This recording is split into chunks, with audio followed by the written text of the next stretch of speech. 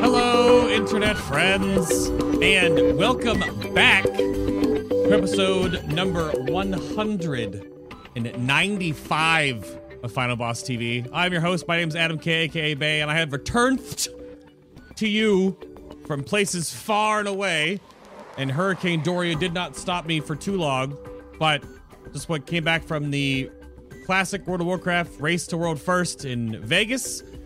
So we will talk about a little bit about Classic today on the show in relation to, of course, the show today being about the Retribution Paladin. Only a little bit, just a little bit, because they only have like 3 spells in Classic anyway, so you're just kind of standing there for a little while. But the show, of course, would not be here. I give a quick shout out, of course, to my patrons that are supporting the show, the stream, and everything in between over on the show's Patreon page. This is going to be last month's little credit card here, but it still remains true enough that if you want to support what I do here directly, and of course get just more of the show and find out what goes on behind the scenes here. Oh, wait, what is happening with my transitions? Okay, well, that was interesting. But there is more of the show. There is more behind the scenes podcasts. There are the show notes on how it all works out. You can go back in time, back and back and back and back and back and back and back if you want to sort of dig into the past if you are into that. But we're currently up to, this will be the 65th behind the scenes show right there. But thank you very much for the support for the all over the years, because if the Eurosport wasn't here, then I wouldn't be still doing this. So thank you very much. Links are, of course, down below on YouTube or right here on Twitch. And to start the show off, I have to give a big shout out to those that are now, after all these years, the show is sponsored by Corsair and Elgato. So if you're looking for parts and pieces and bits and bobs for an upcoming PC build or upgrades, or you need that MMO mouse for all those buttons you want to bind in Classic World of Warcraft, then you can go check those links down below also. And keep the show rolling forward, because if any of those links down below, if you buy things through them directly, then you will support what I do here as well. But that's enough out of me. We have a little bit of a show today that is not conventional. Normally I bring on repeating guests and then new guests, but I know at least one of these nerds. So Rin, hello, welcome to the show. Are you ready to talk about Retribution Paladin today? Hi. Yeah, always. You guys are probably gonna have to tell me to shut up. Oh, well, I mean, no, the more you talk, the better it is for me, because people don't listen to this show for me. It's for the guests. So by all means, please. But we'll have to talk about your hair at least after the intro here, right? Is that... What is I'm that? Good. Well, not the trip it is to get to where it is, but where it is now. It's doing things. But without any hair, because we can't see him, there's Skeletor. Also, welcome, sir. Hello. Now, how much do you look like either your troll or like the actual cartoon character Skeletor in real life? Well, maybe if we go pre-Skeletor and go to Keldor days a little bit. Oh, what did your character before look like? No, I meant like actual Skeletor, not my character before. Oh, you're pulling like old lore. Is that where you're going with that one? Yeah. Oh, before the acid to the face. Okay. So now, because the internet must know, what's your best Skeletor impression? Not a very good one. So I think everyone's favorite thing that Skeletor does is obviously that. Yeah, it's the yeah. It's kind of like a mobster, even though he's like a medieval fantasy skeleton magician wizard thing. Yep. But I'll accept it. We'll let the YouTube comments rein that in.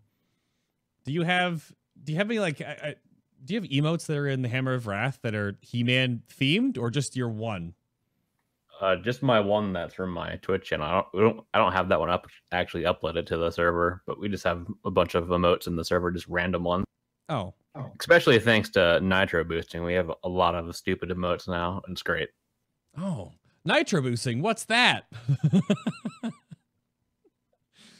Well, you can boost a server of your choice with your Discord Nitro. If you have enough boost, you unlock extra emote slots. How does that actually work out for the class Discords? Are they automatically like almost all boosted to the highest tier because there's so many members in the Discords? Has that worked out pretty well? We pretty much hit level 2 instantly, and we've maintained level 2. Oh, like yeah. we're between like level 2 and level 3, so that's like we have 31 people boosting the server. That's awesome. Yeah, I'm sure it helps out in some way. It's also the higher quality, and again, it's probably mostly for the emotes though. It's mostly for the emotes. Definitely. There have been multiple discussions on like what emotes to prune in order to like get new ones, and none of them are relevant. They're all just, you know, whatever's hip with the kids. Is that a we're old jab, Rin, or is it there's too many? I am. I don't get it. I have to ask them to explain the memes. So, and according to Jari, I'm like 89 years old, so I feel that way sometimes. Oh, I'm with you on that one. So I'll go back to you right here on this one then, Rin. What do you dabble in when it comes to the World of Warcraft? How long have you been part of said dabbling, and who the heck are you? Why should the internet know who you are and what your face does on the internet? Well, I started playing in 2009, and then I guess stumbled my way into like a serious raiding guild. Eventually ended up writing a guide for Wowhead back when they barely had guides. It was like, you know, I think I finished the whole thing top to bottom in an hour and a half. And that was in 2014, actually. And so I've been playing Ret for 10 years and tried to get active in the community like as soon as I could. And I don't know, mostly I lurk and write the guide, and I don't know. That's fair. Well, how has the guide writing process actually evolved over those years? Because back when they didn't have to what they have now, and I would say what the formatting and the organization that Wowhead has developed on their back end now, I was told that what you guys interface with is still like all over the place, but what it looks like at the end result, pretty good. Yeah, I don't know, maybe it's kind of my fault, but we didn't have to format anything, and I was like, oh, I probably can learn BB code. Do you want me to help out with that? And now everybody has to do it, you know, so I've been around since then. And then, you know, we can use Blood Mallet, but we are expected to have Sims, so because of like the guide and just being involved in the community, I know how to build Simcraft now and do all of that stuff. So it's definitely gone from like write a basic idea of how to play the class, what stats you want, to like learn how to read APL so you can get really into like the rotation and learn, you know, pretty much any question that anybody would ever ask, even like an intermediate person, you kind of have to know now. It's not just like a beginner guide anymore. So I've kind of had to grow to adapt to do that. Now, on the other side of that, Skeletor, you don't have a face. We do see, of course, your troll who... Is your troll on fire crying over your unicorn, or is the unicorn on fire? No, that's from Azuna. It's the Charlie the Unicorn Easter egg in the game, where they stole his kidney and is dead. And the other, what happens? The other unicorn respawned, and the other unicorn has a fire aura on him. So he spawned, and I got the fire aura before it interrupted me and stood me up on that screenshot. It's a good one. Kind of worked out good. I like that. Maybe I didn't notice that or internalize that back in Legion. But what about you? What do you do when it comes to World of Warcraft, and how long have you been part of said dabbling in such things? Yep, I played WoW since vanilla, my first character was not a paladin. My first character was actually a druid, but I did start playing my paladin in vanilla, so I still think that counts. And since the end of vanilla, I've played Ret every expansion. I like to play Ret paladin. I don't like playing other things. I used to tank a little bit in Wrath. I healed a little bit in Wrath. I had to heal our first Lich King kill, and that was miserable. Ooh. But as far as guide writing goes, I didn't get into guide writing until at the start of Nighthold. So as far as the community goes, I lurked. I lurked on Elitist Jerks. I lurked on those threads. I lurked on MMO Champions. Once Elitist Jerks died, I would post every now and then, but I would hop in the old IRC and just look at things. I wouldn't talk. But then when Discord came around, like near the start of Legion, that's when I got active in the Discord for whatever reason, for better or for worse. Okay. And now here I am now, and have my guide. That's evolved quite a bit from going from a Word document was its first form.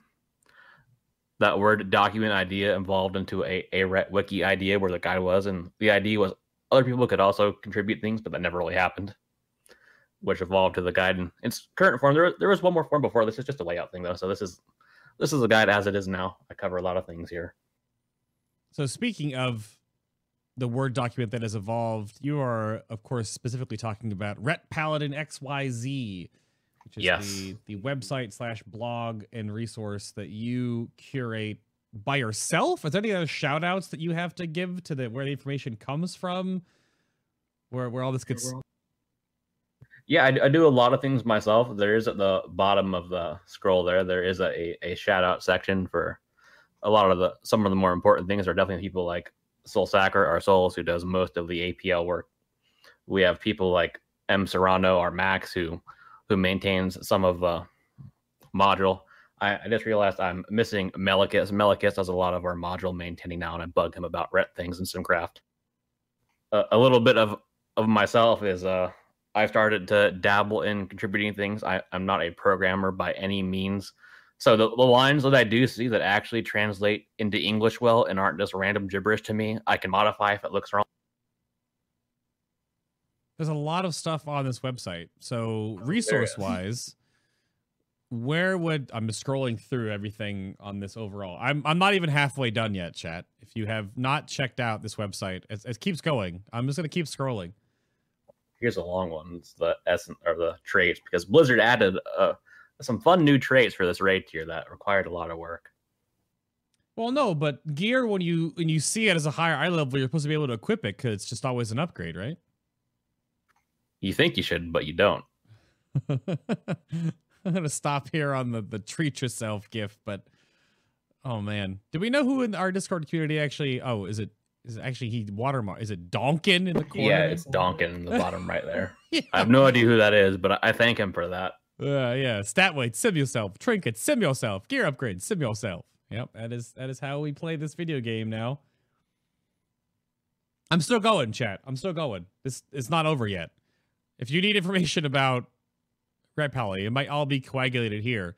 Now, Rin, what kind of back and forth do you curate with writing the Wowhead guide versus what Skeletor and crew curate for Ret Paladin XYZ in comparison? Well, so I don't know how it is for other communities,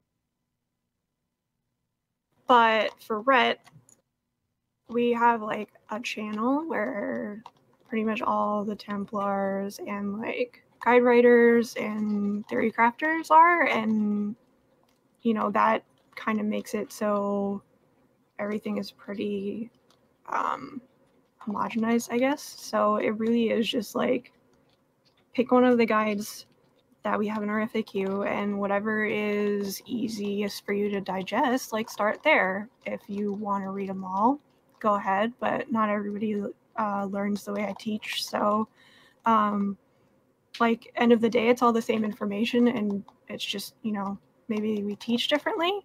I would say like if you want crazy graphs and all of that stuff, Skeletors is definitely the way to go. That I don't think there's anything missing from that guide. Okay. There are things. If you notice them, don't tell me because I know. Oh, wait. Things missing from yours or thing missing from Wowhead? From mine. Oh. Well, I think it's just like anything else where if you write it, you're like super aware of like what you could be doing better. So somebody in Guild just said, don't downplay yourself. I mean, I'm confident in my guide, but if you want the really mathy stuff, like his is going to be better. If you want to get along in raid and you're not really interested in, the math or like how Simcraft works, mine is good. Okay. Well, that's the guys all have their place. Well, right. So, I wanted to segue over to that Reddit thread that we spoke about before we started the stream. And Skeletor, you had things you wanted to share about this. And if you're out there in listening land, either audio only or YouTube or here live, there was a Reddit thread that was getting some traction recently about the guide writers and the math theory crafters that put all this information out there, resources for the community to soak up and just be a part of the creation of in some ways, because different communities are a part of like testing things and returning your testings and making sure people know to coagulate it all in one place. But there was a Reddit thread that had some very choice words about those that do these kind of things, Skeletor. So what's your follow-up to that? Yeah, so in everyone's favorite subreddit, /r/competitive WoW, there was a thread from a few days ago called Class Guide Author. And it was about someone he was criticizing. He was mainly criticizing the popular guides that people know about, because everyone knows about Wowhead. Everyone knows about Icy Veins. Like that's it. Well, most people know about it. Not everyone, obviously, but he was talking about how he goes through the guides, and like some people, they don't play the game, they don't raid Mythic, or if they raid Mythic, they don't clear the content in the first week. So, and in some people's minds, that means people who don't raid at the absolute highest level shouldn't be writing guides. And it involved a very thoughtful discussion on the topic from a bunch of people. I know we had some familiar names pop up there. I think the person who broke it down the best was actually probably Babs from Monkland over there. He put his long thoughts into that and described some of the process behind it. Mm-hmm. And there was a few weird choices made by some individuals. They were trying to argue some weird semantics things that were incorrect. There is someone there who doesn't know what peer review is and was very angry about that. And if you want me to talk about that individual, I can a little bit about what we found about Adam, but I don't know what you want to go over. I don't know if we have to go into the specifics of the player or player in question that was doing this, but it's mostly I wanted to give you both a moment to just maybe clear the air on how that works, just in case not everyone listens to this show live or on audio only or on YouTube that traverses the pathways of Reddit, and maybe even specifically that subreddit. But it was a very ill-mannered post when I got linked to it, because it more or less boiled down to the fact that, like you said, if those people that are curating all these information, posts, guides, math, aren't rating at the highest level, then they aren't the ones that are allowed, apparently, according to this group of people that supported this thread, to then spread this information out to other players. But not to lift the veil on this, but all the different rating that I've done, all the different world firsts that I have now been to and casted and hosted and been a part of, the method side of learning all this ins and outs. The players that are at the top level that put in the time to get the world first, to get in the higher ranks, they look to the resources that you guys make, because they don't make them. They just play the game a lot. So there's a bit of a misnomer there, potentially. Yeah, so when it comes to that, I mean, there's definitely some top players that do maintain their own resources, but there's a lot of them that don't. They spend their focus playing the game. Well, obviously, they can figure things out themselves because they've played the game so long, they played it so much, so they can figure things out pretty good and be pretty close to what's out there. But there's always the option of looking at these resources that people like myself and Rin create and our other guide writers that we have, and seeing what they have, different insight, maybe thinking of things a little bit differently that you wouldn't think about yourself. It gives you more insight. And as far as what Rin was saying, in our community, I'm not sure about other Discords, but we're all in one channel and we talk, we go over things, we raid test in the beta. We test things on beta that don't seem clear. Rin decided, like, I know for this patch, I made her go to Nashatar and farm herbs forever so he could test the potions. To be fair, you didn't make me. I just knew that nobody else was gonna do it, and you couldn't buy the potions off the vendor. So yeah, this comes into like this is the stupid stuff that goes into writing guides. Is like somebody has to go out and farm herbs, and then test the potions, figure out how they work, make sure they're implemented into Simcraft, and then you can start writing your guide. And none of that. Like he smacked a dummy, and I farmed herbs. Like none of that. If I was in method, it wouldn't make me a better herb farmer, Yeah, there are things that sort of sneak their way into the webway in some regard that are a little less than accurate. And then there are claims that fly out there about, and people can be wrong. You guys might have information that's incorrect or things you're still working on, because as each iteration of patches or each expansion changes a lot of the core of the game, despite what Ian says about how the game is simple, it's not from a perspective of the math and the RPG elements that we have presented as players to better our characters and to move forward and to be the best that character can be. Even if BIS lists are horribly wonky right now, or Azerite traits and essences are all over the place, but we'll go into those a little more later. But I think go ahead. Like it can be easy. Like you don't have to know how Simcraft works. You don't, and for Azerite and everything, you just pop it into Simcraft. But there's people that have to maintain that, and not all of them are top tier raiders. Right.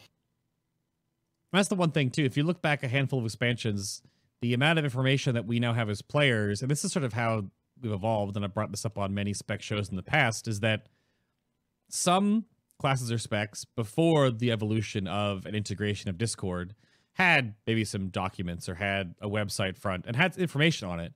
But I would say really only like Warlords-ish forward now have all the different communities, and especially now Legion forward.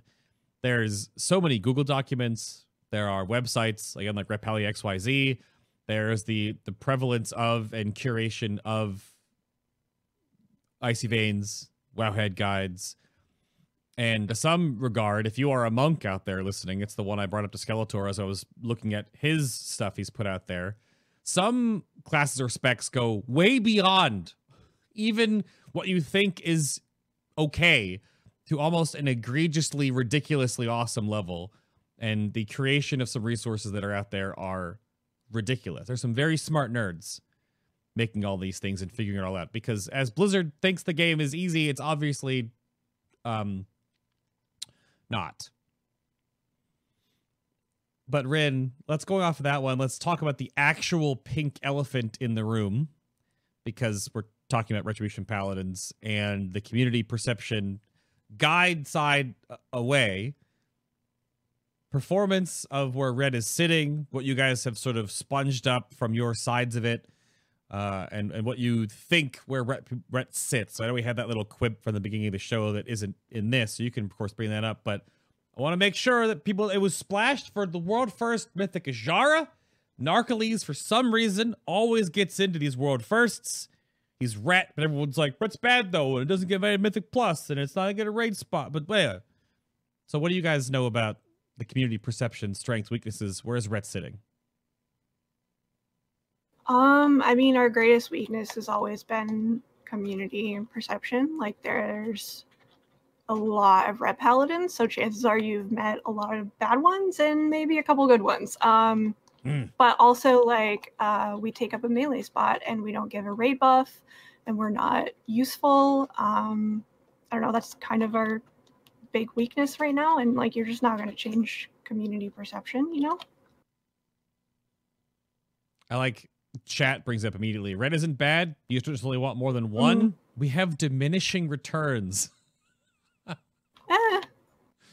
Oh no.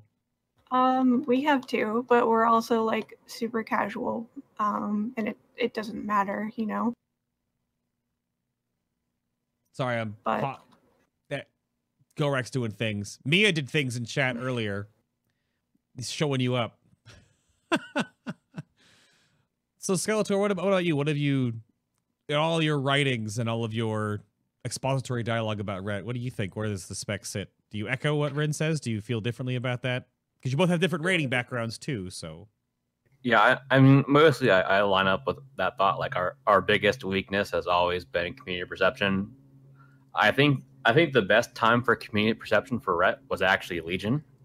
And even then, I wouldn't call it overly good. But I know for all of this tier, it's been bad. It was really bad in Old Year. Old Year was probably one of our lowest points ever in modern rating, I would say. And in terms of what was useful, like Narcles was rating, but he was playing Holy on the Goon Kill, so he wasn't playing Rhett, for example. Okay, well, that he was also missing a beacon, but yeah. But yeah, and as far as like actual rating performance, like I'm not on the top end, but in my guild we're on Ajara. I was in for some of the progress, not all of it. It's probably going to die tonight during raid. We had a 1% wipe already.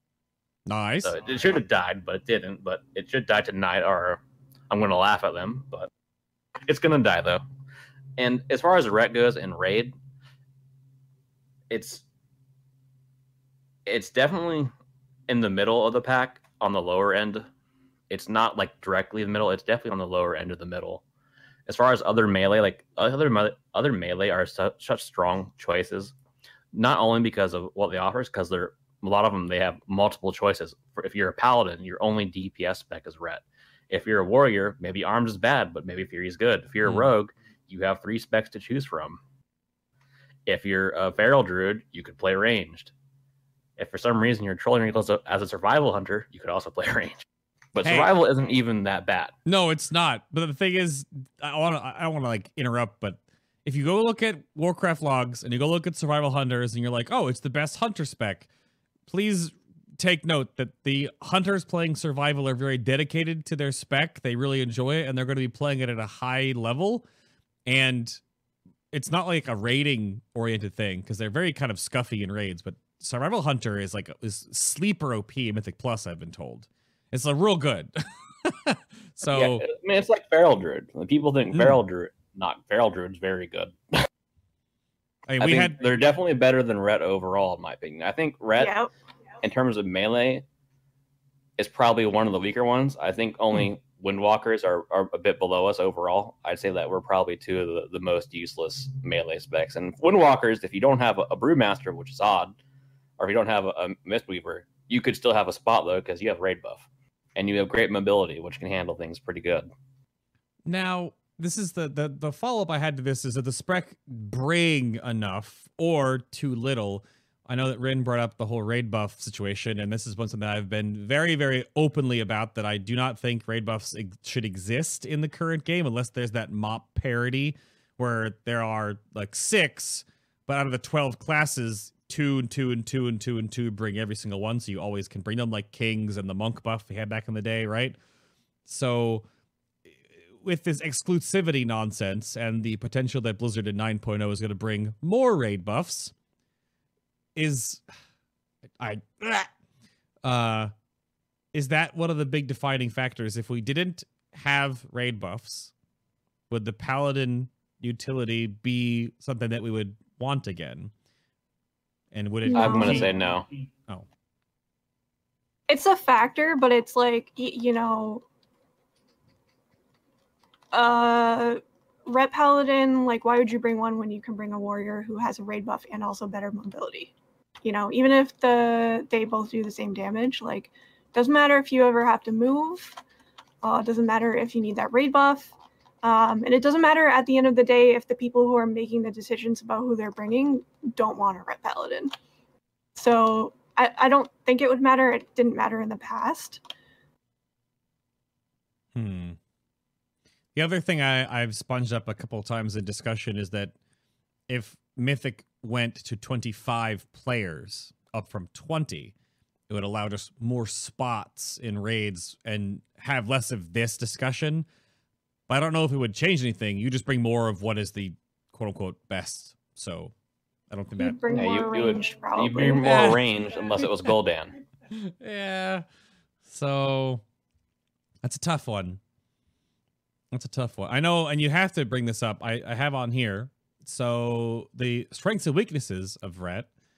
And this is one, if you have not seen, and this is, Reaping had its due, but Retribution Paladin is probably one of, if not the contender for top 3 highest, like, burst, single target, and in this way, AoE. Because when you had a Ret Pally in your Mythic Plus last season with Reaping, and that Reaping mob came up, and you saw wings go out, and they had Wake of Ashes off cooldown, that was the dream. If you look closely, you'd probably see him cast Bubble first. Well, I mean, okay, sure. That's fine. You don't want to pull aggro and die, but yes. Also lets you just stand and everything. But also, like, it was nice, but it wasn't... Even then, you weren't bringing a Ret to a high key, because Reaping was not the issue. Right. So, you get a lot of people who are like, oh, if you're using wings on Reaping, then you're literally trolling, because there's just more important things that need to be bursted down. But I mean, it feels great, right?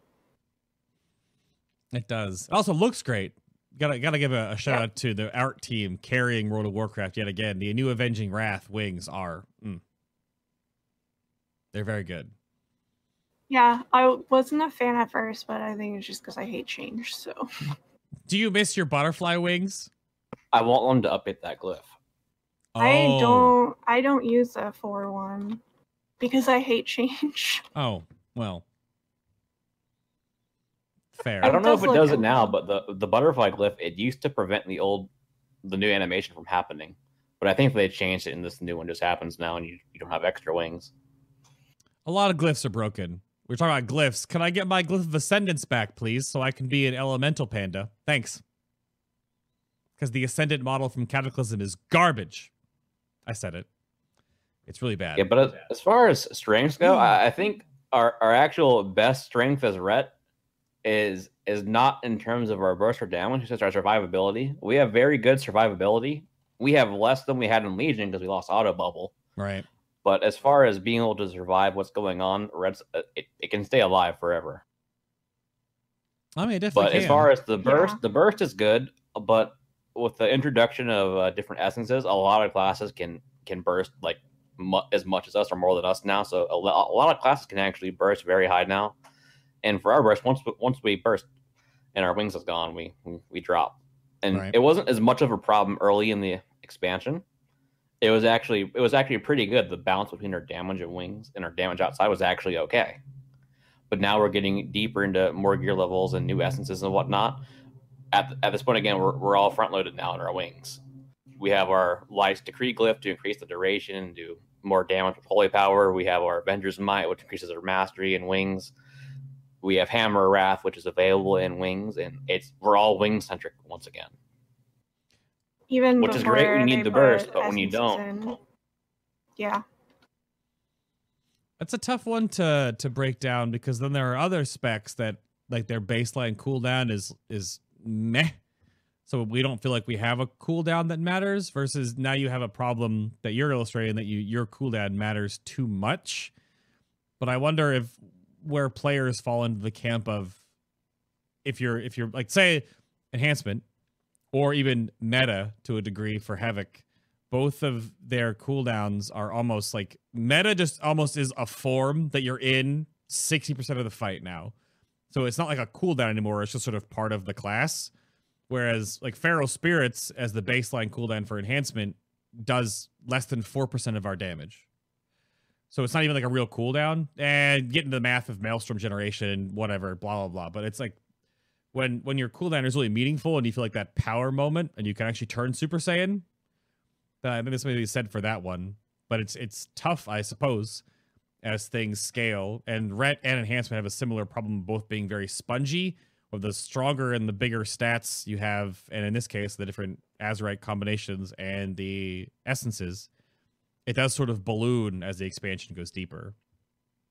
Yeah, like from the beginning, we were kind of designed into a corner. A lot of the things that are happening now, we knew were going to happen. Like, we're using Execution Sentence right now, which just adds more to the burst, and we knew that this was going to happen, because as our gear gets better, your burst window gets better, etc.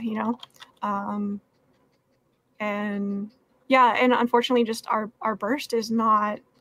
It's not notable enough to carry the bad DPS outside of the window. Does that make sense? Yeah, well, it doesn't. Your troughs and valleys are now too different. Is that what you're? It's just like if our niche is supposed to be burst, right? Our burst is not really good enough, I guess.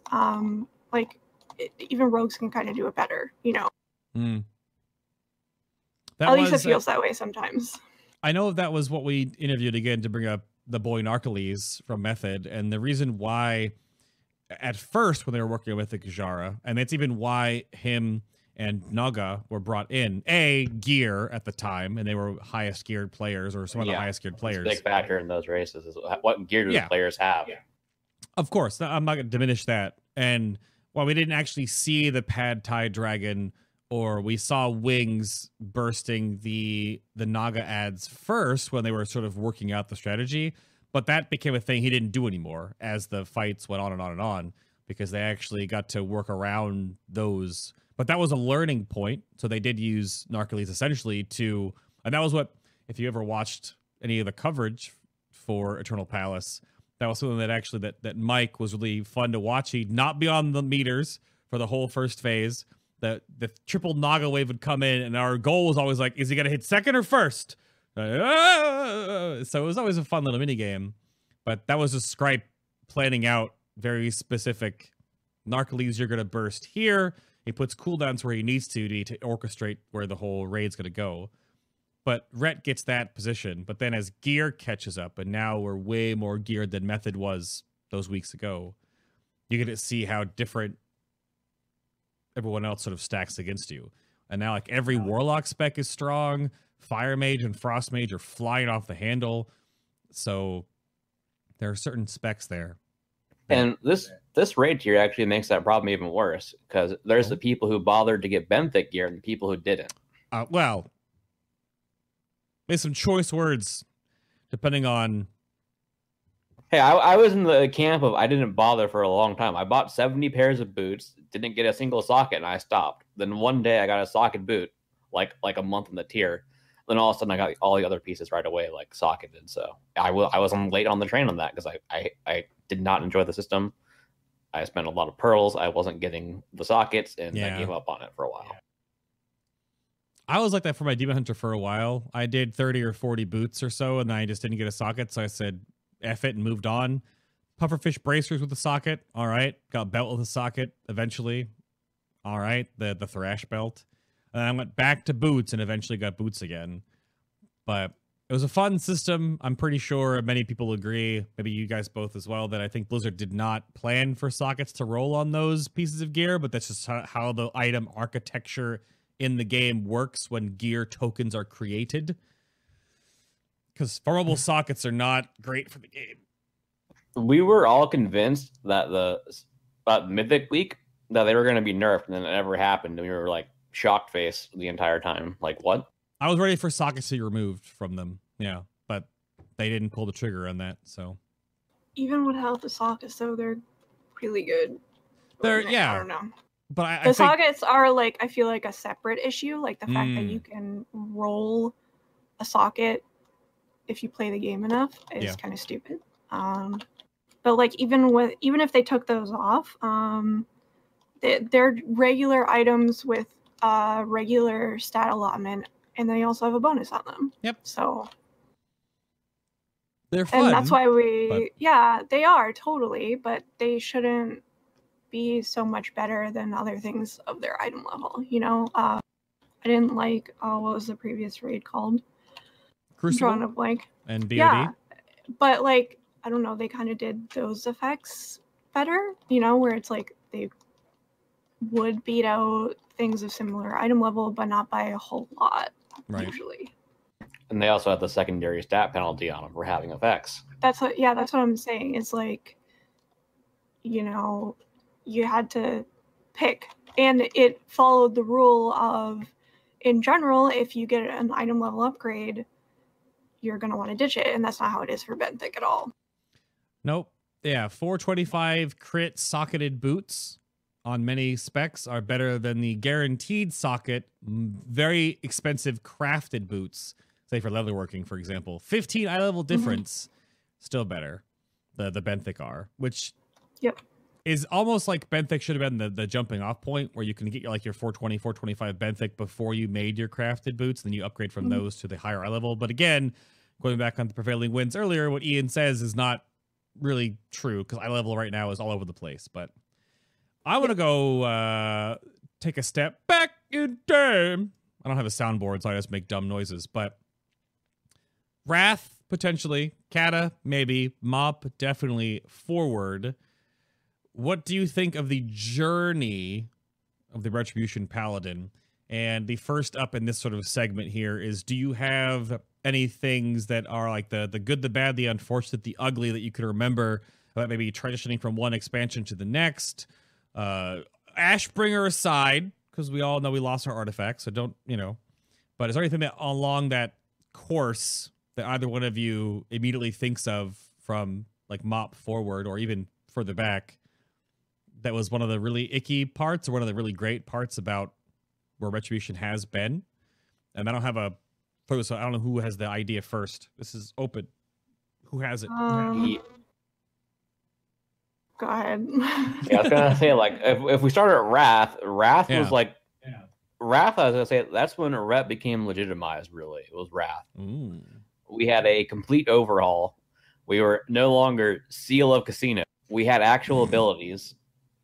There was real set bonuses for for different specs. It wasn't you all had the same set gear. It really fleshed out Ret and made it probably for most people, probably like one of their like most favorite iterations, either because they enjoyed it or because just nostalgia in general. And we had that for the entirety of Wrath, which is good. And then Kata hit, and they completely changed everything. And Ret today, compared to Kata, it's kind of a similar position. That's when we first got our Holy Power. I mean, we only had 3 at the time. I don't think we had the extra 2 for 5 in Kata. No. And that's been the basis for our design ever since Kata. Right. The holy combo points. But you guys don't you don't call that's like a no word, right? Probably for Blizzard. Calling them combo points. They are though. They are. Build and spin. Yep. They were kind of like chi. Don't say that about monks though. They don't. Some monks really miss the chi mechanic. Others just like, ugh. I will get my salt in though. Please. Like I was gonna open with saying the only time I have had to not play Red was at the beginning of Kata. And that's because it was just so bad. They did that overhaul and were not prepared for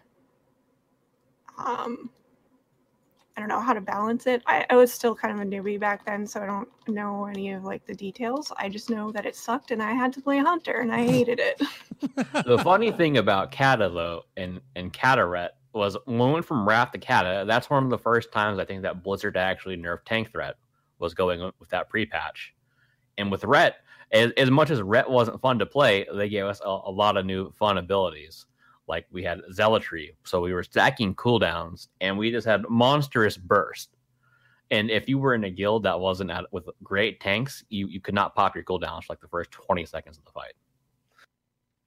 It's definitely I think that's followed Ret for a very long time. Is you're supposed to be this like on-off class because you have one of, if not the highest scaling, just multiplicative damage amps baseline compared to other specs that have like either resource generation or like a add, or like a guardian that does damage with you. Obviously it scales with you as the expansion goes on.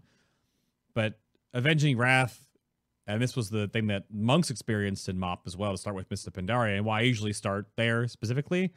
That's the new talent layout. And if you ever played a Brewmaster back then, or sorry, a Windwalker, they had like 6 or 7 different multiplicative bonuses over time that it's like when you get so many different stacked damage amps, it just kind of really teeter-totters where you're good and where you're bad. So that's been one that Blizzard has always had, that on-off switch for Ret. So are there any major pieces of the past that you'd like to see return? Hand of Honestly, Sacrifice? Yeah, but like we do have a lot of things that we liked and are considered like ret flavor. So like one of our Azurite traits gives us a free Divine Storm, which is like about as classic as you can get. So I don't know if you like standard Ret Paladin gameplay. Like yeah, we kind of have it. Sack would be really nice and probably would help us at least a little bit with raid spots. There were times where it was really, really useful. I'm not really sure why they took it away because it wasn't so useful that it was like you have to bring a Ret Paladin all the time, you know? Right. Chat brings up Divine Intervention. That was a great ability for trolling. I was going to say the same thing. Oh, no. I think one of the problems is that it's either get rid of it or change it is actually Holy Power. With Holy Power being our main resource, and we're limited to 5 Holy Power, and we, with the exception of one talent that's horrible, we only use up to 3 of that at a single time. When we get effects, like usually in the form of tier bonuses that gave us extra Holy Power gen, or like with the Essence style, Memory of Lucid Dreams will fund Holy Power. Because our resource isn't very large, it's not a very granular change. Like Warriors have Rage. They have 100 Rage. It's easier to refund abilities and have it not be a huge impact. But for Ret, because we have such a limited resource, and the way the refund even works, because we do spend an odd amount, we get 1 Holy Power back, then we get 2. We get 1, then we get 2. So it even flip-flops because the resource system itself is just so limited. And I think that's one of their hold-up points is that they don't want to change us too much because we're limited by that Holy Power. And it would take a lot to be able to expand out of that window. Yeah, I guess I was going to say earlier, there's a lot of instances where you see that we've kind of been designed into a corner. It's not as bad, this expansion, but yeah, that's one example. Like, in theory, Lucid Dreams would be super fun, but it's really not, especially because the refund is not exactly instant, and it's just not fun. You would hope it is, but it's not. And they consider the Holy Power system like class fantasy now. So, right, but because it's a combo point, and if they went back to just going back to you guys had mana, then you'd be back to like the 3-6-3 or the 6-9-6, whatever the heck the different rotations were, where you just hit your abilities off cooldown, and it's like there's no choice there, and there's really no playing around it. They can't make it like a resource bar like Rage or Fury or Maelstrom. We already have multiple of those, as I just listed them off.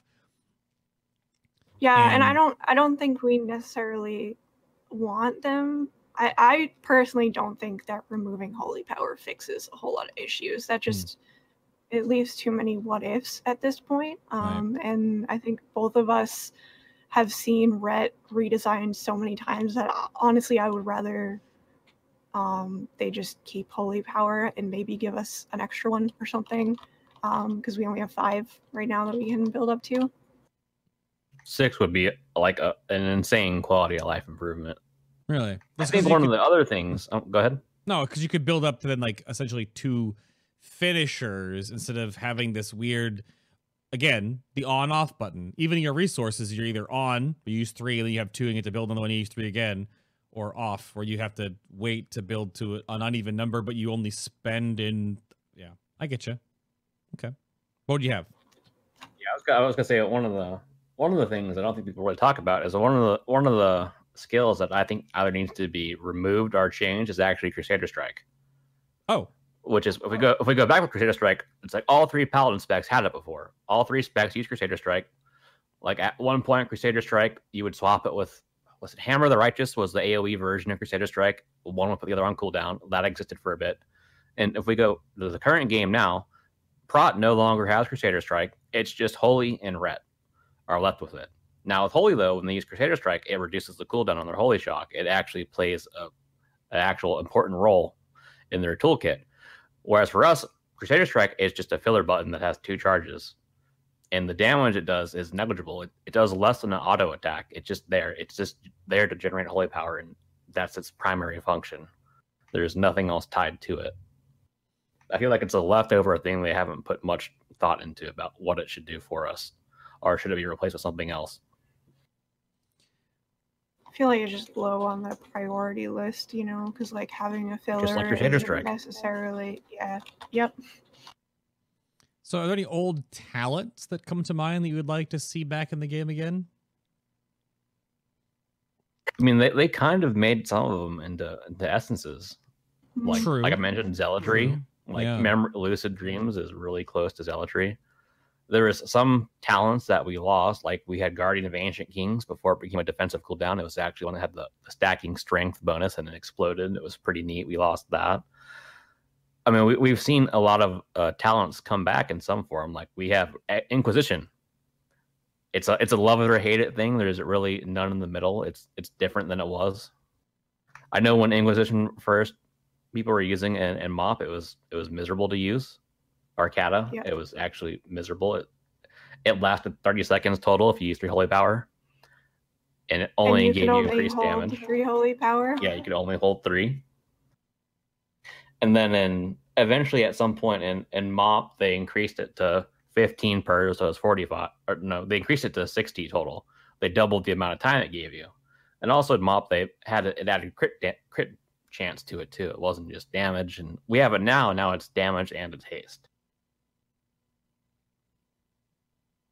Looking through your Azrae traits right now, the you're talking about, it was Relentless Inquisitor, right? That's the Inquisition. The holy power gives you haste thing, or no, we have an actual talent, Inquisition. Oh, right. Yeah, no, that's definitely back too. That's For the Relentless Inquisitor, that's just one of the Azrae traits. That's actually it's okay choice. Okay. I mean, it doesn't really go back to anything. Gotcha. Yeah. You've kind of been lucky though, like a lot of the stuff that the community considers like a nostalgic or whatever, like we got back, like we have Hammer of Wrath in the form of a talent. Be nice if it was baseline.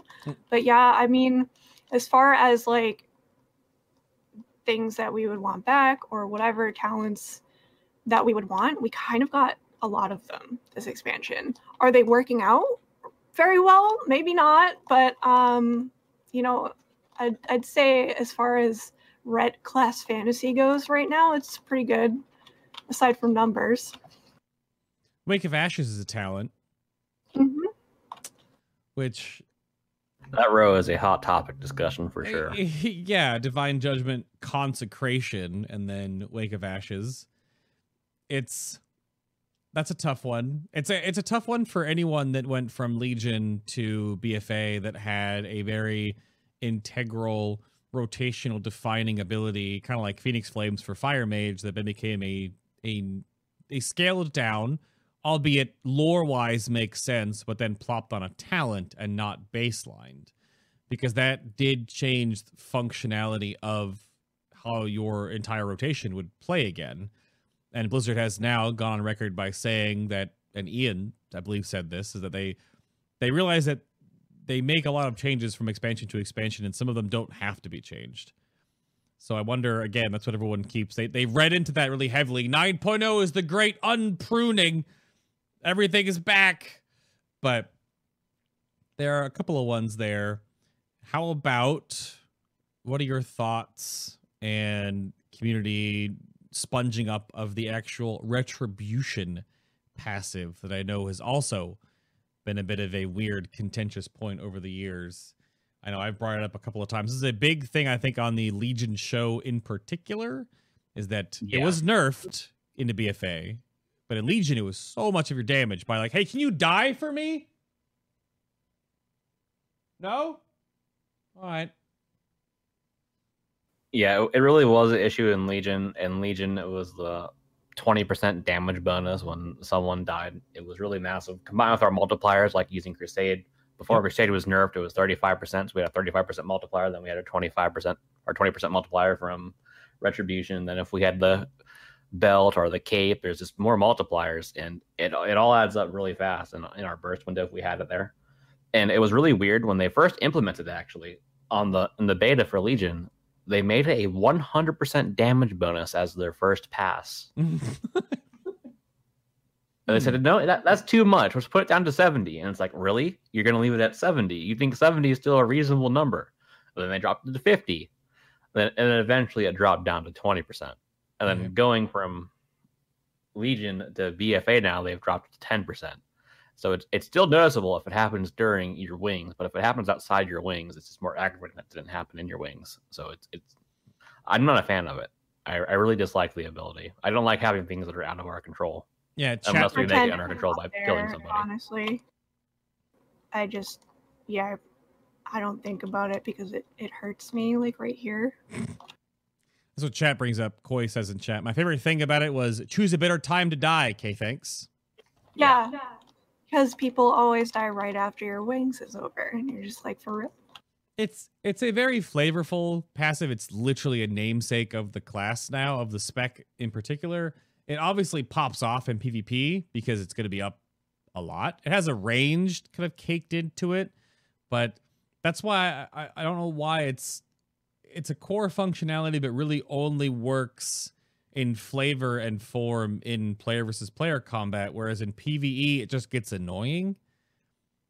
Because we've even had that on certain boss fights before. I think we did this on G'huun when our paladin was not a warlock, but actually Ret Pally. Because during that last bit when people started dying off, I think it lined up that the final G'huun burn, like the last 4 or 5%, which again, in the beginning of BFA was a lot of HP. Retribution would almost be up all the time, and our paladin's wings came back up, and they would just bubble into like the 7 stacks of the bursting sores nonsense, and then do a ton of damage to sort of carry that last bit, which is neat. Obviously, on farm, it never ever lined up again. So there's moments where it's neat, but then there are moments where it's not as bad as it was in Legion, where it basically sort of carried a lot of your damage. You would notice a difference between a pull without Retribution proccing versus one with. And the things that made it more aggravating, like in Legion, like the priests had the cape that would activate their holy form. That wouldn't count for rep buff. Yeah. Then there's shamans and their ancestral protector totem. That does not count for rep buff.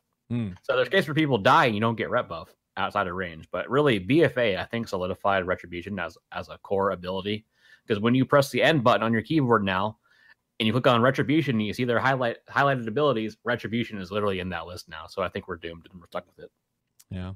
It's just one of those, like, it's one of those things that they're going to keep around because they think it adds flavor. But in reality, like, at best, you ignore it. Yeah. Skeletor, I want to go over this real quick. I'm going to slap back up the talent calculator before we move on to the next topic. Your level 100 talent rows have always seen a bit of contention in the same row here. How are the level 100 talents Divine Purpose, the now retooled, renerfed, rescaled Crusade, and the re-added back Inquisition working out? Because I know, again, bringing up Legion, it was basically Crusade or Crusade. How are things looking out here now? Is there... Oh, it's an Inquisition or Inquisition now. Oh, okay.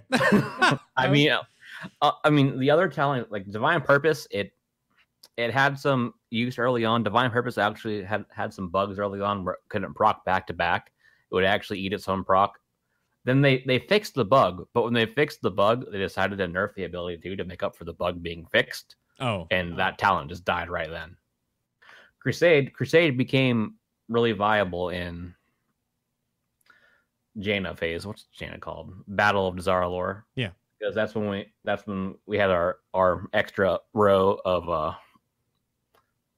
Azerite traits. So we were stacking like Avenger's Might and Light's Decree, and it just made Crusade incredibly powerful. Then Light's Decree got nerfed after the first week, so we stopped stacking it purely. We would fit in other things like Avenger's Might.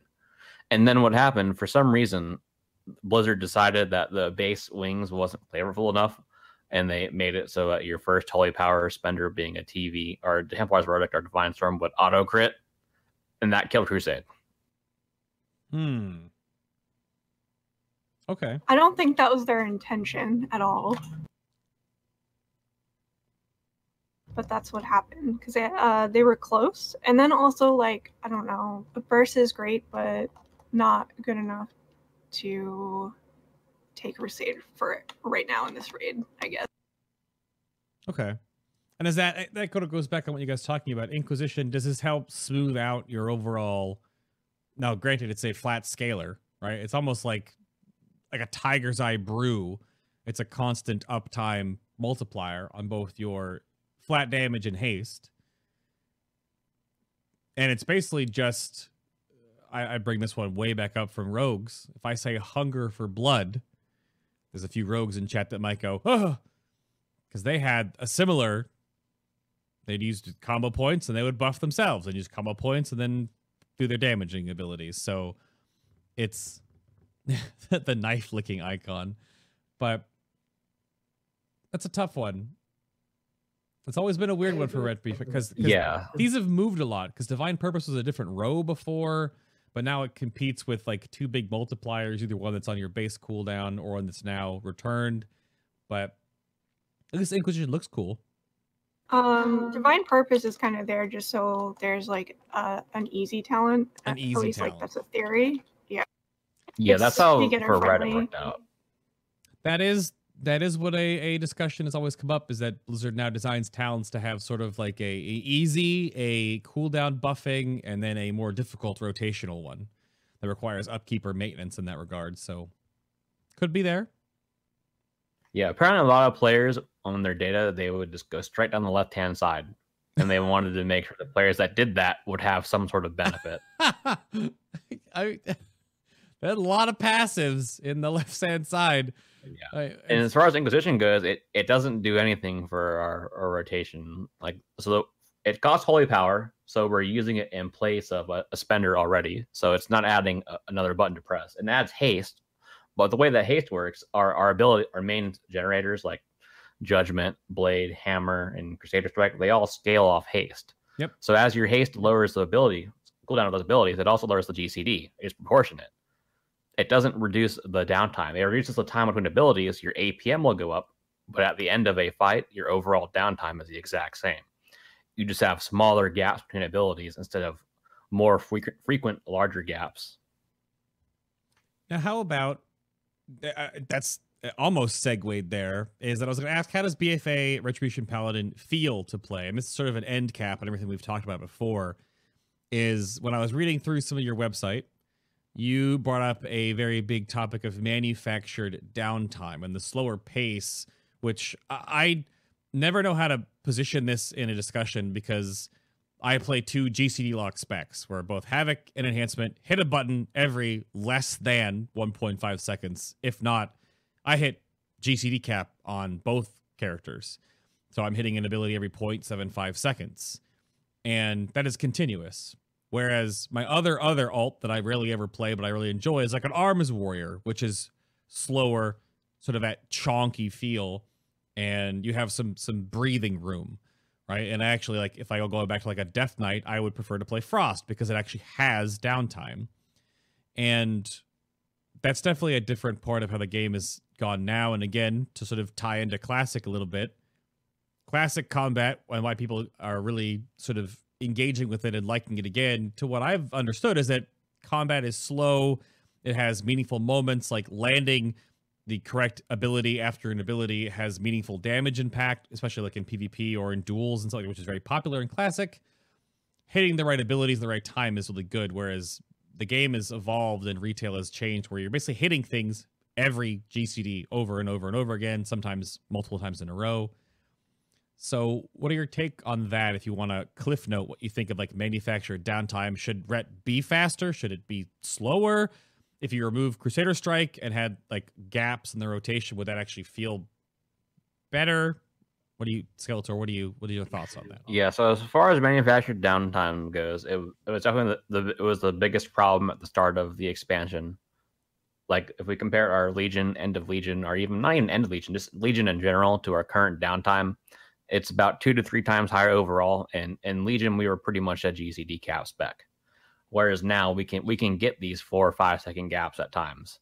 Okay. Now they've made it better in some ways. Like when they added the Imperium Power for the free Divine Storm proc, it had potential to reduce that downtime. It was a nice flavor element, and it was a stronger choice. But as it's gone on now, a lot of people you'll see, they won't even pick Imperium Power anymore in a single target scenario, because it doesn't bring as much as the other choices that we have are. So we've kind of put ourselves back into a spot where our downtime is higher. But at the same time, though, they've added Azerite Essences.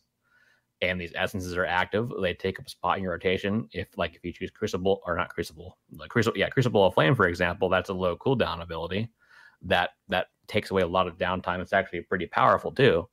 And it really seems like they have two competing philosophies. They want this spec to be slower, but yet they keep adding things that will speed us up. And what I expect to happen is when we go into the next beta cycle, we're going to lose all that again, and we have to see where we land. I think removing Crusader Strike without a replacement is a mistake. That would make it feel not very good.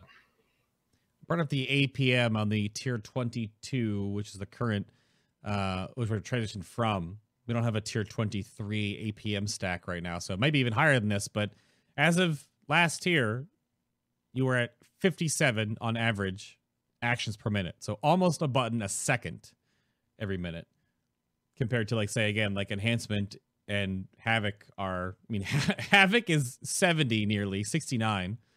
So that's not even slow. And again, and chat brings up too, I saw the gaps you have, Selfless Healer. You can throw it in there if that's a thing. But yeah, it is. Which I think. Yeah, so the overall, like if there was a new profile now, the APM would actually, it might be the same, it might be lower, because in that profile it's still using Imperium power, I'm pretty sure. If we were to make a new profile, it wouldn't have Imperium power because it's a single target stack rating. But at the same time, there's Azerite essences now. What, Rin? Is it using Hammer of Wrath as well? It is, and it's potential that on a pure single target sim, you might see that replaced for later Wrath, which would make the downtime a bit more even. But it's going to hover right around there. At the start of BFA, we were below 50, though. Yeah. We were like 47. Now, was that bad? Yes, it felt very bad going from being GCD cap to that. If you enjoyed that playstyle, that is, which I did. I enjoy the fast-paced. I guess what kind of sucks about our downtime is it's not smooth. It is like somebody said in chat, you're going about your business, hitting your buttons, and all of a sudden there's nothing to hit for 3 GCDs, and you're just stuck contemplating your life, waiting for things to pick up again, and that is not exactly super fun. So if it was you wait a second here and there, I feel like that would feel a little better. But sometimes just things line up so that you're just sitting there waiting, literally doing nothing, and I don't know, it feels bad. Okay, because I know that's that. Again, we've had the Feral Druid show, and we had the Frost Death Knight show, so you can go check those out. They're both archived, they're both online, and we had sort of similar discussions about that, because Feral Druid and the way they pool and ebb and flow with their energy has always been sort of part of their kit. But now the way that the BFA has changed, they're GCD capped again, more or less, because they do the Ferocious Bite build, which existed in Legion, but only for a time with certain legendary combinations. So now they're not the pooling weaving build anymore. They just spam buttons, essentially. And that's not what they are used to, so it's changed for them. Whereas Frost has almost the same problem that it sounds like that Ret has, with that on-off switch. Because with Frost TK, you could get Rhyme into Killing Machine procs and have really good strings of hitting a ability every time, but then, you run into this moment of oh, there's a button, right? Which I think that's the problem that it does sound like, is that having potholes is the problem.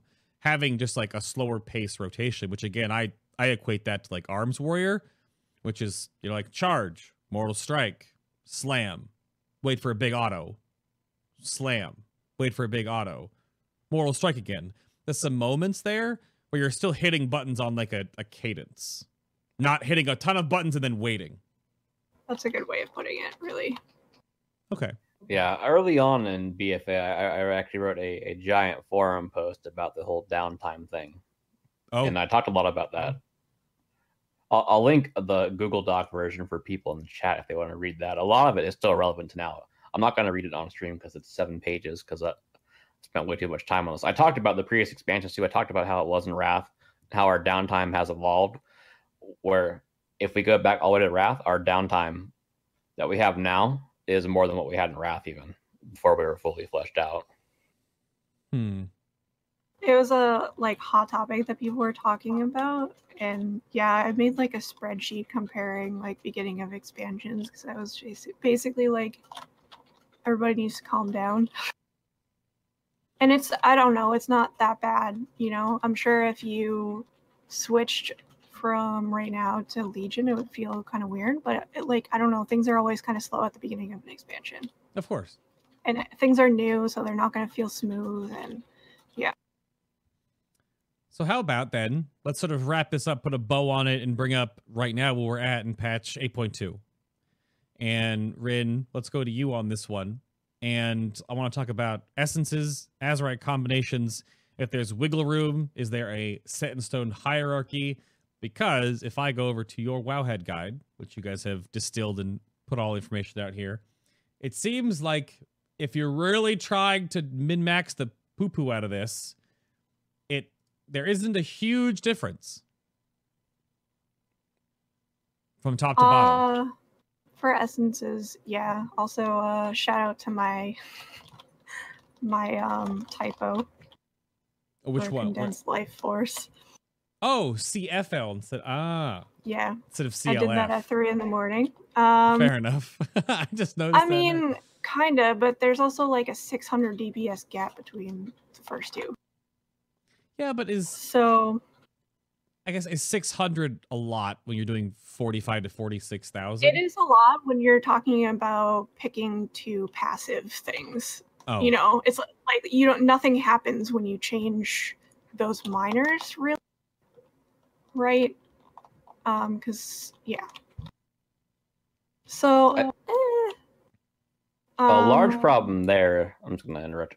It's really like, you got to remember, like, this is the default sim of 5 minutes and 20% variance, and that's not all fights. So once we change times around, the difference is it'll be large. You'll see like condensed life force fall to the bottom of the list in a non well timed fight for it. Right. Yeah, essence is, at least for us, like you unfortunately have to think about it and what your situation is. Like, condensed life force is a 3-minute cooldown. So if you're on farm and the boss is only 4 minutes long, it depends on how often you can use it, right? So, and then like Visions looks really good on Sims, but it isn't a lot of the time because it doesn't line up with the mechanics you want it to. And you know, I don't know. Essences are very much like you need to kind of pay attention. Good default for single target for a minor is focusing iris, but if you're changing your target a lot, it's not super great. So I don't know, essences, it's good and bad because it's like you have to actually think for yourself, but that also means like a lot of people are looking at a chart like that and being like, oh, I have to do this or I can do whatever I want. And it's like, that's not really the point.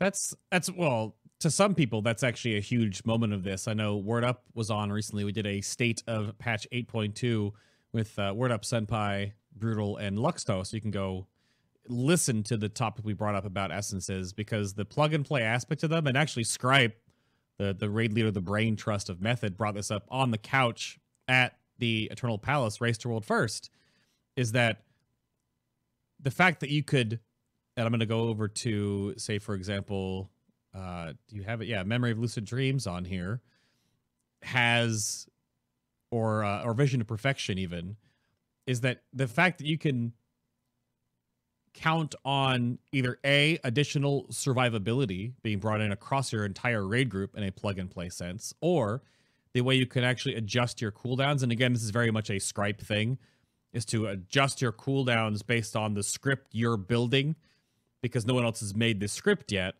It was really fun for them because when they just have their core of their classes that they have available to them, some of that stuff and that math didn't really line up.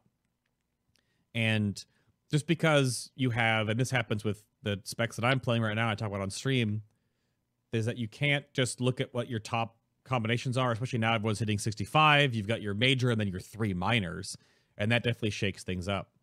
It's fun to be able to actually move them around. And I know that from fight to fight, not a lot can change, but I know, say, for example, and maybe Skeletor could agree, going from like Queen's Court to Zakul, you change almost every essence for that encounter. At least I'm doing that because there's way better combinations for Zakul than there are for Queen's Court. And that's fun. We'll see minor changes, but I think the problem is like I think it's great that there's essences and there's potential for choice there. People will agree it's generally good. The problem is in our guides, we can't say, oh yeah, you want to use this, this, and this, and people want to know, should I be using this, and this? But the fact is, we can't tell you just on a simple question. We need to know more information. So it makes it hard to relay information to a person, or a person might not necessarily want to look into what they should be using. So one of the things I do in my guide is I try to describe certain things like okay, here's how this works. So if you're like in a fight that's going like this, you probably don't want to use this essence because of X and Y. But it requires someone to put in a little bit more effort to pick an appropriate choice. And a lot of people seem to not like that. Yeah, I tell people, like, if you're just looking to pick something up, like, all of us have raid tips. And those raid tips usually have, like, talent and essence recommendations. So, like, if you want the quick answer, just go to that, because we're just going to tell you what essences are good for that fight. And yeah, my guide, like, I put in a section that's basically a summary of each essence and like when it's good and when it's bad, because people, that's what they want a lot of the time. Like most people that are going on this guide, they're like, ooh, I wonder like if this essence is good. And then they're just going to scroll down, find the information they need and move on. So it's like the charts are great if you like to look at numbers and interactions and all of that stuff, but really it's not necessarily going to help you make a decision for your situation. Yeah, there's definitely some plug and play to this. There's definitely a more plug and play to this. I brought up the Netherlight Crucible from Legion on the 8.2 show, and besides the fact that I wanted to make Word Up kind of uncomfortable because the Netherlight Crucible was awful because of the randomization of the relics at the time. There's no randomization in essences. So once you farm them, once you have all your tier 3s, or in some cases tier 2s, because the tier 3 doesn't actually add anything, like Focusing Iris, you can just move with tier 3. But the damage is there at tier 2, for example, which is fun that you have that option here. A lot more customizable than that. But just don't, and listen to the two guide writers here that know all this stuff. Make sure you are customizing for your situation and not just blindly following these are the top 3 best simming ones. That's also true. And Do you guys use the raid bots bot in Hammer of Wrath? Do you have a disclaimer on that? There is a bot spam channel for people that use it inside the Discord, but when we tell people to sim, we'll try to tell them like, is this good? Well, try it in this scenario and see how it works out. Yeah. Because I was the point I was going to make. The default Discord raid bots simulation is very not ideal. It's a good little snapshot, but it's the 5-minute patchwork fight, which is the only patchwork fight. There's not even a patchwork fight in this raid. You can kind of do that to like sim Mythic Ashvane speed kill, but you're not factoring in damage funneling from activating things like, say, Crash Lightning for enhancement on the bubbles. That's not in that sim. Savara is closest. Savara could be closest, yeah, but you have to do like, you don't do patchwork on that one. You want to do like the downtime one because you got the factor in like running out potentially. Or we have a big disclaimer about using the movement sims. Oh, you do? No, we don't recommend them. Because the movement in the movement sims is a set pattern. It's always using that same pattern. Oh, like a Helia dance or something. It's always like X amount of time in melee range, X amount of time away, stuff like that. So it's very calculated. So if you always have a downtime at one window and your cooldown always comes up at this window, that means it's not like it's gonna skew the result in a way that like doesn't. It's just not ideal. Like you should know what talents are not necessarily great on movement fights and maybe avoid those if they sim close on patchwork. You know, like it can skew the result to not reflect real life just as much as doing patchwork can. So, you know. I don't know. Did that make sense? It boils down to the fact that the game isn't simple if you're trying to really min-max your character and understanding, because there's just like the fight that you're doing, your cooldowns might line up within that downtime every single time, and in the sim they might not. You know. So it's like, should you switch to that talent because the movement thing tells you to? Maybe not. Yeah. Gotcha. But anything else on this section for 8.2? Anything you need to like disclaimer or anything else you want to tell people to either avoid or to go for in 8.2 right now before we move on? I mean, it is the pretty much one of the only times this expansion where we kind of do, like a lot of people are using similar builds just because the way expurgation like works out. So I don't know. Skeletor, do you have anything to say about that? For expurgation, and so that's one thing that was a very odd, because if you remember from the BFA beta cycle, we really didn't get any of the Azerite traits to test until like the last few weeks before the expansion came out. And the first form, expurgation, was horrible. And then one day Blizzard decided, let's buff expurgation by 4,000%, which seemed like a reasonable number. And all of a sudden, people are using it for that last week of all your raid testing, and it's doing like 30 to 40% of their total damage from a single trait. So then they had to nerf it back down. It didn't kill the trait, but it didn't kill the trait because in Uldir, that's when we had the re-origination array. So you could really pump up your crit because it is based off your blade adjusted critting. It made it okay. And then in Battle for Dazar'alor, it did fall down a bit. We lost that, but at the higher gear levels, it was definitely an option to obtain it. The problem with it not seeing in Dazar'alor is because the gear that had it, you really had to roll for gear at the vendor if you wanted to use expurgation. And it's an all or nothing kind of deal. You either get the 3 traits or you don't use it at that time point. So you'd have to fully commit to that build to be able to use it. And it was still good. It was still good in that tier. No one used it. No one wanted it. I know I don't think any of the guys said, oh yeah, this is still good, because we don't generally make comments like that about gear setups. We really advise you to see what you have and see what's best for you. And then going into 8.2, 8.2 changed the way that all direct damage scales from Azerite traits and trinkets. Yep. And and consequently that buffed expurgation again, where it's no longer an all or nothing kind of deal. It's now very good even solo because it does more damage now than it used to. And then combine it with our gear scaling with hitting harder, and it stacks really well with our Avenging Wrath too. That's another reason why we don't use Crusade. We lose that 20% crit multiplier that we have with Wings. So you're guaranteed to get a few good procs in your Wings, so you're getting the damage increase, you have your mastery going. Your expurgation, like the individual text of expurgation, can do nearly as much as a Templar's Verdict when they're critting. Dang.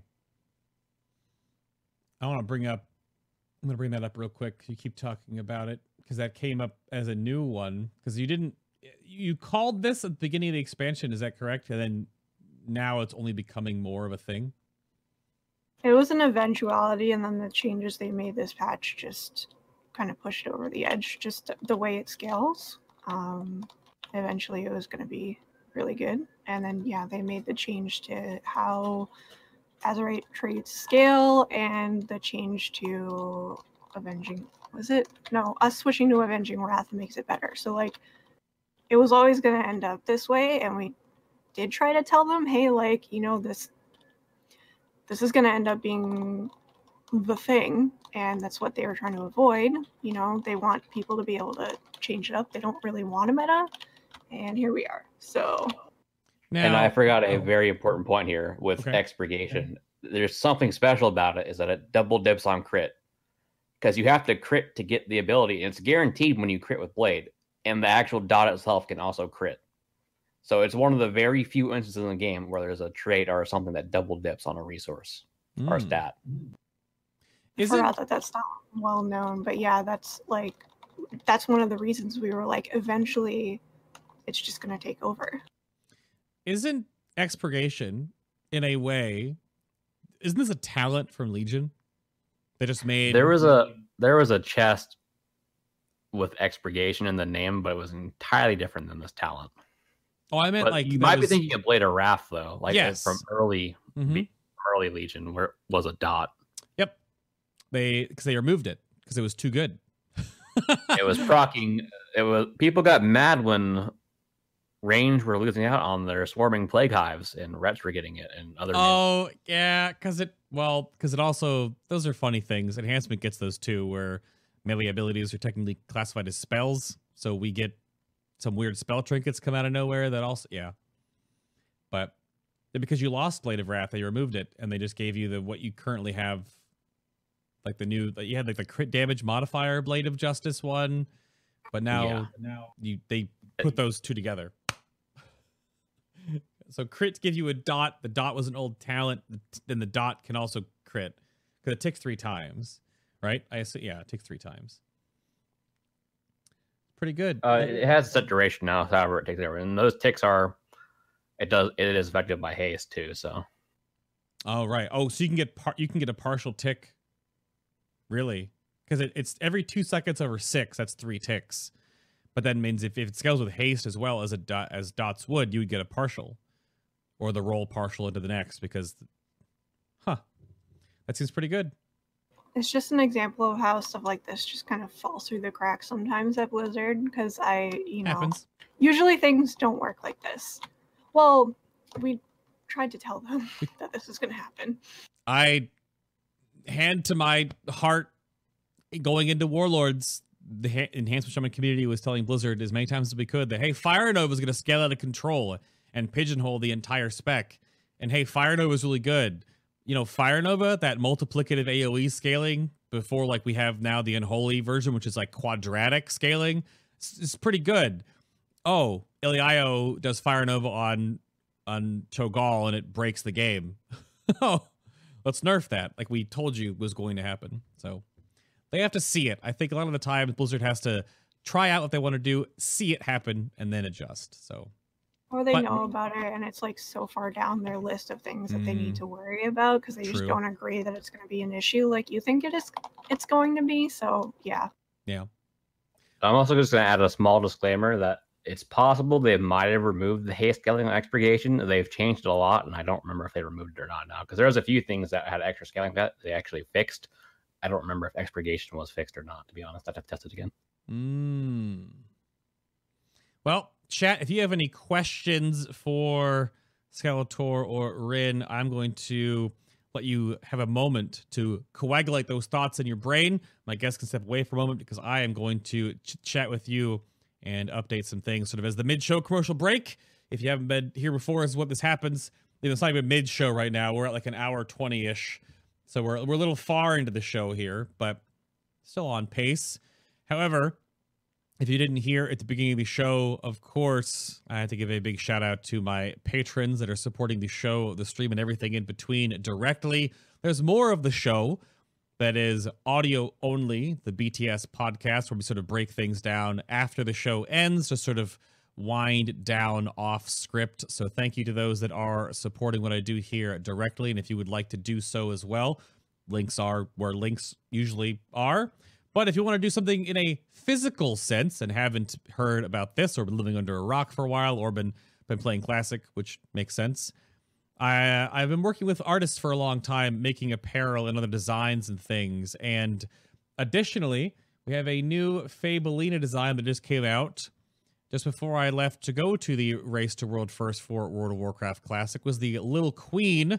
It's another Fabelina design of a little super adorable Ajara. This is the 7th in her design line, but you can fully customize the style of shirt, both in the actual categories here at the top, and then, of course, the style of shirt, color orienting, and all the different sizes they're in. And this supports what I do here and allows me to keep working with artists to keep curating these.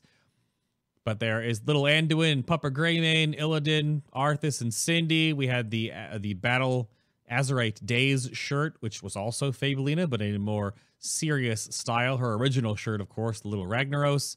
But they go on and on and on. We have Jaina and Kindi, Eridar twins, Sylvanas, and there, of course, are more there you can check out on the Design by Humans store if you want to do a physical way to support the show.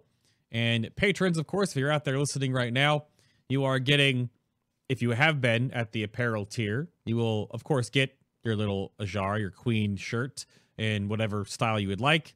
And you'll be getting that. And you can choose any other design that you may not have and fully customize it on whatever you want. The apparel tier normally is just a shirt of some description. But if you want to get a sweatshirt or a hoodie or some other style, tank top, racerback, whatever have you, if you've been at that tier for as long as it requires, takes 3 months, then you'll be getting 2. The Little Queen and whatever one you would like fully customized. We're a little behind on all this stuff right now due to DBH things, due to I was on 2 trips. Naturally, of course, takes some time to get all this stuff coagulated. It hasn't been lost. You will still get your things. Just take some time. So just let you know. But if you miss any of the shows or want to catch up on any of the side content that I do put out, say, for example, when I go to these events and I sit down with Mike to talk about these events, then you can check out the YouTube channel where everything is put together and archived. All the past shows are archived up here. The new Baylights series I have, which is highlights for the live show. I'm still behind, actually. My guild did get Queen's Court down over a week ago, but I don't have that kill video online. Of course, the World First interviews are here, and the Just Bance stuff with Mike and I. We have a couple of those, but everything is... Oh, that's a teaser. There's another Baylight coming out soon. But those are all kept up to date to some degree, of course. Again, you can go back to the previous Race to World First. When I did the World First, World Second interview, I did Method and Limit, for example. These are all on the show's YouTube channel. So it's not lost. And if you want to listen to the show in audio only as a podcast, you can do so on iTunes, on Stitcher Radio, on Google Play Music, or you can just plug in the actual RSS feed from my website, just finalboss.tv. If you need to get the actual RSS feed for your applet or whatever, hit me up on Twitter. I'll let you know what you need to know for that specifically if you want, because that goes all the way back to like the 40s or 50s in the audio only version. If you want to go way back in time, I didn't start doing the audio only stuff originally. I think it picked up in Warlords because the show started in MOP. But those are all there. Nothing's ever lost. It's on there. And if you want to go back and check it out, then those are where things are. But if you have questions, now is the time. Rin, Skeletor, you good? Question time? Yep. Question time. I'm good. I had to turn off the AC because it's loud. So I have some rapid fire Q&A questions, but let's go over here and see. Well, I mean, so Mia asked a question, so I suppose we'll bring his up first. Not because he has priority, just because of the first one I read. If you were designing Retribution, I suppose going into another expansion, what are your 3 changes that you would put as priority, or you would prioritize? That's a little bit of a brain teaser right there. I don't know who has 3 top things. Like, I'll start. My 3 top things: PvE armor on mobs shouldn't exist because it's just obfuscating information because all physical damage is just wrong in the game. Raid buffs, poo-poo, get them out of there. And Titan Forging and War Forging, gone. There we go. Yeah, as far as rec goes, the 3 things that I would change is I would make one of our talent rows, one of our utility rows, I would change it into a movement modifier row. Right now, our only way to increase movement is to get a second charge of Divine Steed, where it'd be nicer if we had some other things brought back, such as Long Arm of the Law was popular, Pursuit of Justice was popular, Burst of Light was also popular. A row like that back as a supplemental mobility role instead of 2 that we have now. I think we could easily break away from that. The second thing I would change is I would scrap Shield of Vengeance in its entirety, and I would want to get Divine Protection back because it was a much better defensive cooldown. It's not even a defensive cooldown now. It's a DPS cooldown in its current form, Shield of Vengeance. That's something we could rant about forever. I would axe that, and I would reevaluate talents that we use that cost holy power. Should they cost holy power, or should they be modified to not cost holy power so they actually add more to the gameplay instead of replacing another button? You specifically in that regard, you're bringing up things. Execution Sentence. Yeah, is the main one. Yeah, even Justicar's Vengeance potentially. That should be scrapped entirely. Yo, getting a good Hodge and a 5-point Justicar's Vengeance when you're low on health in PvP can be actual but then again, it should be a PvP talent then, shouldn't it? Stuff like that. Okay. Those all seem pretty good. I like that. Rin, what are your top 3 priorities? Oh no, I just had a couple and then I had to agree so much. If we're gonna be a burst class, do we need everything on the global? Because I'm really not down for 13 global cooldown openers before I start to do damage. It's just not fun. Does Inquisition really need to be on the global? Does Wings really need to be on the global? Like, if you're gonna make us a burst class, why do I have to spend the first 15 seconds of the fight preparing to burst? It's just not fun. I was also going to say Shield of Vengeance. Like, I'm really not a fan of the fact that, like, I have to go stand in bad to do more damage. I mean, personally, I'm pretty bad at it because I don't know. I'm always afraid I'm going to die, so I save it. But it's just, like, it's not great design. You know, you shouldn't stand in bad mechanics to do damage. And then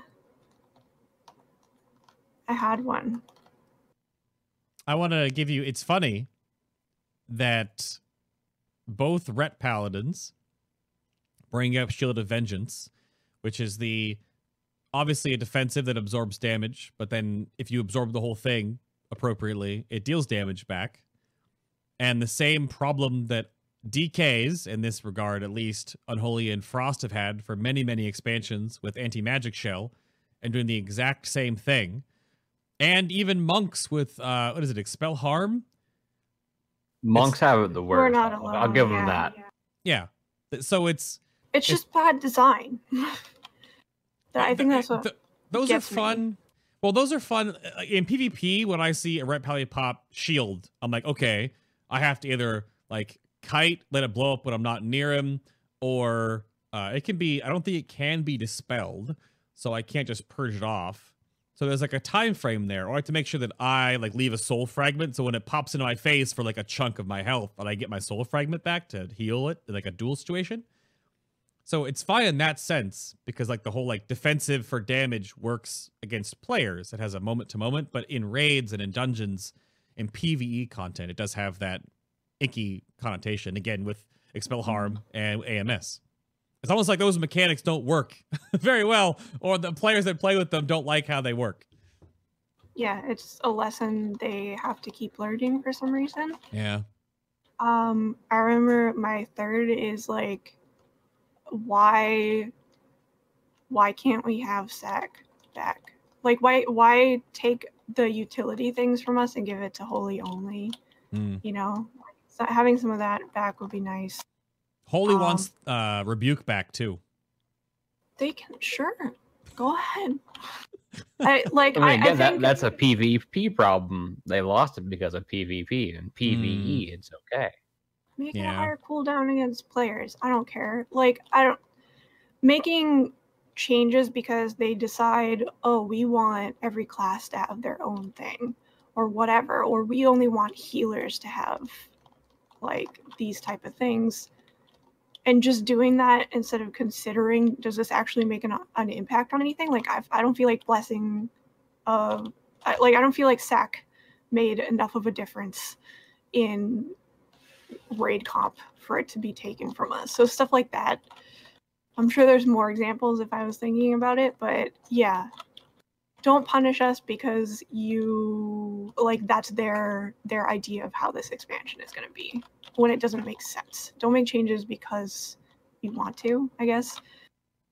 They pruned, and I'll use that word because it was a pruning. They pruned a lot of defensive abilities from certain specs because of overall layering of things, and only kept very specific ones. Like, obviously, warriors still have Shout, and Demon Hunters still have Darkness. But, exactly. But then those are huge rag utilities. And so Ret, and this came up a few times in chat, so I'm kind of going off of what Northern is saying in chat as well about like Holy has Beacon of Light as a mechanic that's unique to all paladins as a whole. Should like all 3 paladins, you already have hands though. And my take on it, you already have hands, you already have blessings. But the caveat is that should there have a thing that unifies all 3 paladins to have like their own beacon style ability, the example given was Prot giving a damage redistributor or Rhett giving a damage amplifier.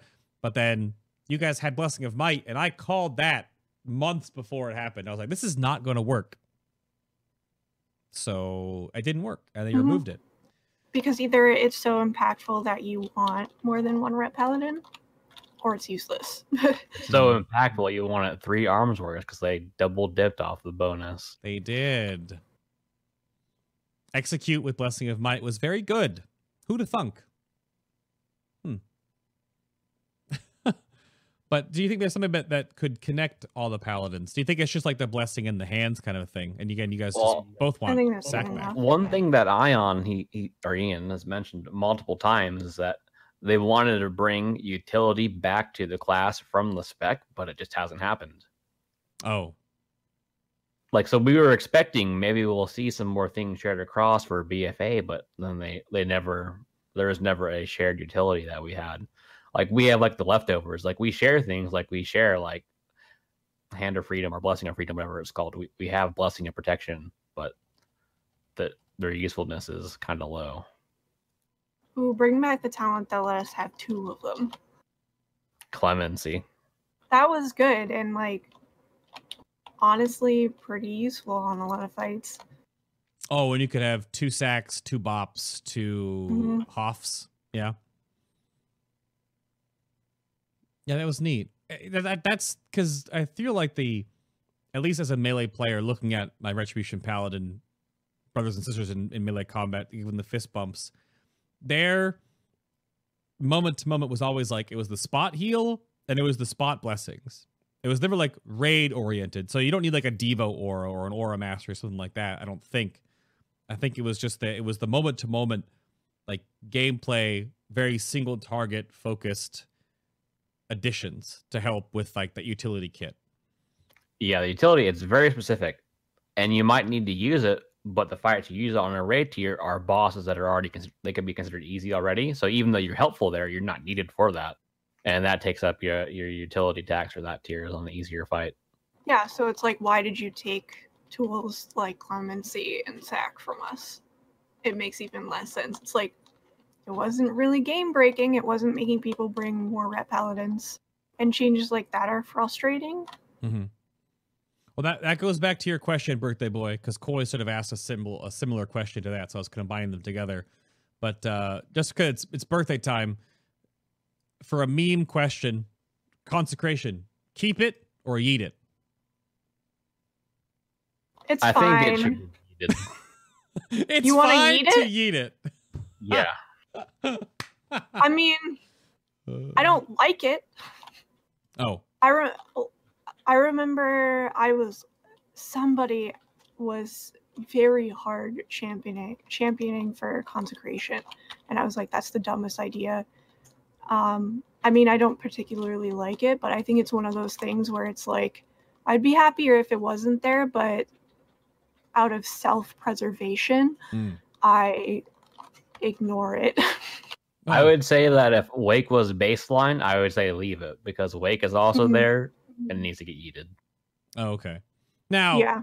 Where is the upgraded consecration animation? It was in and now it's gone because I guess it wasn't working on the Z-axis properly. But can we get that back in? Because that looked real good. I think that was just meant for the first encounter and for the ads, because they use that consecration animation in the first encounter in BOD. Yeah. And I think they might have hit a switch accidentally. Well, that sucks because the consecration, like the yellow pea cloud on the ground, come on. It's been in the game since. Yeah. Oh, okay. All right, I have some canned questions. Which artifact skin for the Ashbringer is the true skin? To use it or you're a pleb? Rin, what is yours? Corrupted Remembrance. Oh, well, okay. Skeletor has the his. Argus Scythe. Or the log out of Mechagon. I'm so sorry. I even have a t-shirt with Ashbringer on it that I barely wear. What color do you use? You use the purple one, right? No. I'm using the yellow one right now because my armor's all gold. So yeah, you have all 4 colors of the corrupted remembrance, right? Yeah, I do. Okay, all right, good. It's a good one. It's definitely a good one. Now, because this brings me to the follow-up question in chat and YouTube comments. You can vote on this as well. Which Ashbringer is your favorite? Because the question I'm going to then propose as a follow-up here is, we're looking at transmogs here. And we're going to let Rin's first because she definitely embodies the... what? I didn't know I was going to be put on the spot like this, but that's my translog. I don't... It's because the weapon is a log. That is, yes. Translog to log. 2 Gs. Mm-hmm. Okay. So, chat and YouTube, what's the better looking paladin? Rin or Skeletor? This is unfair. I didn't know that this was going to happen. I don't have the shoulders transmogged right now, so it kind of breaks it. Well, you have the awesome Zakul eyeball shoulder pads, though. But yeah, I have your picture of you, of course, has the other set. But I mean, just saying, first off, just like big plate boy, Zandalari troll paladin, or I mean, huge boots, scale mail armor, dinosaur head with a log. Sorry, your translog. Mm-hmm. Okay. So, just, oh, I look over at Chew immediately says that Rin has the ideal transmog. Give me memes or give me death. Yeah, usually I go for the nice, beautiful, matching transmog, but I got that weapon and it really just spoke to me, so... Okay, well, a fellow Zandalari troll, even though just because it's birthday boy time, I'm gonna bring up Koi's transmog. If you guys you can click on it in chat. I want to ask a quick question though. Does the helmet actually mount properly in game? Because on the armory you can't see anything. What is this? It's like it's too far down. It's all. I don't know if it's proper in game. I imagine it's probably the same. I've never zoomed it up before though. The bone armor is cool. I'll give you that. The bone armor is cool though, but it's a full set out of 10, as they would say. Full set out of 10? Yep. If you entered a competition, you would be disqualified because. Oh yes. You just rocked the set. Very true. Very true. Yeah, you have to have a combination. Even though, I don't know, does your transmog fall into the transmog competition rules are okay? Mine, no. No. You have Mine's mostly a set. Yeah, you have like 4 pieces of the TOV set, I think. 1, 2, 3, 4, 5 maybe. So I guess Rin wins the transmog competition because she's wearing garbage. And because I just set the rules, apparently. Oh, okay. Well, there you go. So if I see a whole bunch of Retribution Paladins running around with giant big stick energy soon, then it's your fault. If that's my legacy, I guess I'll have to live with it. Oh no, Mia says I'm making my translog now. Log bringer. I would use that Ashbringer skin if it was a thing. Oh, I want to make sure. Same. I may have scrolled down too far just to complete this section. So Skeletor's been playing for a very long time. Actually, is a Scarab Lord. High five. It's not from vanilla. It's from Wrath when the new servers came out and you could do the event on Wrath servers. So. I mean, good thing that you clarified, but still. All right. But I was on to compare and contrast even a Wrath Scarab Lord to Trashmaster. That is... This really summarizes my aesthetic.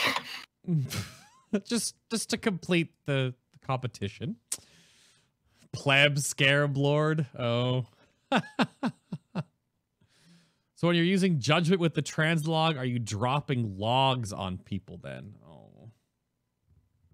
I don't know. there's some kind of joke in there. I think I would use the log right now if they made Blade of Justice not a generic model, but actually your weapon model. If I just watched a log come from the ground. No, it's making it stop it. She's too happy about that. Yeah, because it's the same animation every single time. It's a cool animation, but it doesn't look like your weapon. Yeah. So this one came in, of course. This is a high tier question for Retribution Paladins, and I want you to think about this real quick before you answer, because this is very important. What brand of grease do you use for your wheels? That's one I didn't get. Do you not get what? This? It's the wheelchair joke. All right. Our wheelchair is actually broken. So. Between us, I met somebody in real life, and then they messaged me later and said, "I thought you were in a wheelchair." Oh no! Well, see that's the problem with this joke. Yeah. Is the problem with this joke, but it's part of the Ret community. Yeah, I don't know. I have a guy that takes care of it. Oh, you don't know what kind of grease he puts on it though? No. Oh, okay. And Skeletor's chair is broken, so there you go. Now. Well, he doesn't have to leave his basement, so it's fine. Ouch. I like my basement. That's a compliment. Is it? Oh, it's a compliment. Okay. How about, do you hope something like the Reckoning Bomb nonsense returns in some way? Or did you ever actually experience such a thing with a broken part of the game over the years? The thing with Ret and aside from Wreck Bomb, which lasted for a while, if something becomes broken, it's either broken for less than a day and it's fixed, or it lasts 1 week and then it's fixed. Other specs unaffected. So if you survive past the 1 week mark, it means it's gonna stay. But if it hasn't been a week yet and something seems broken, it could get changed. Okay.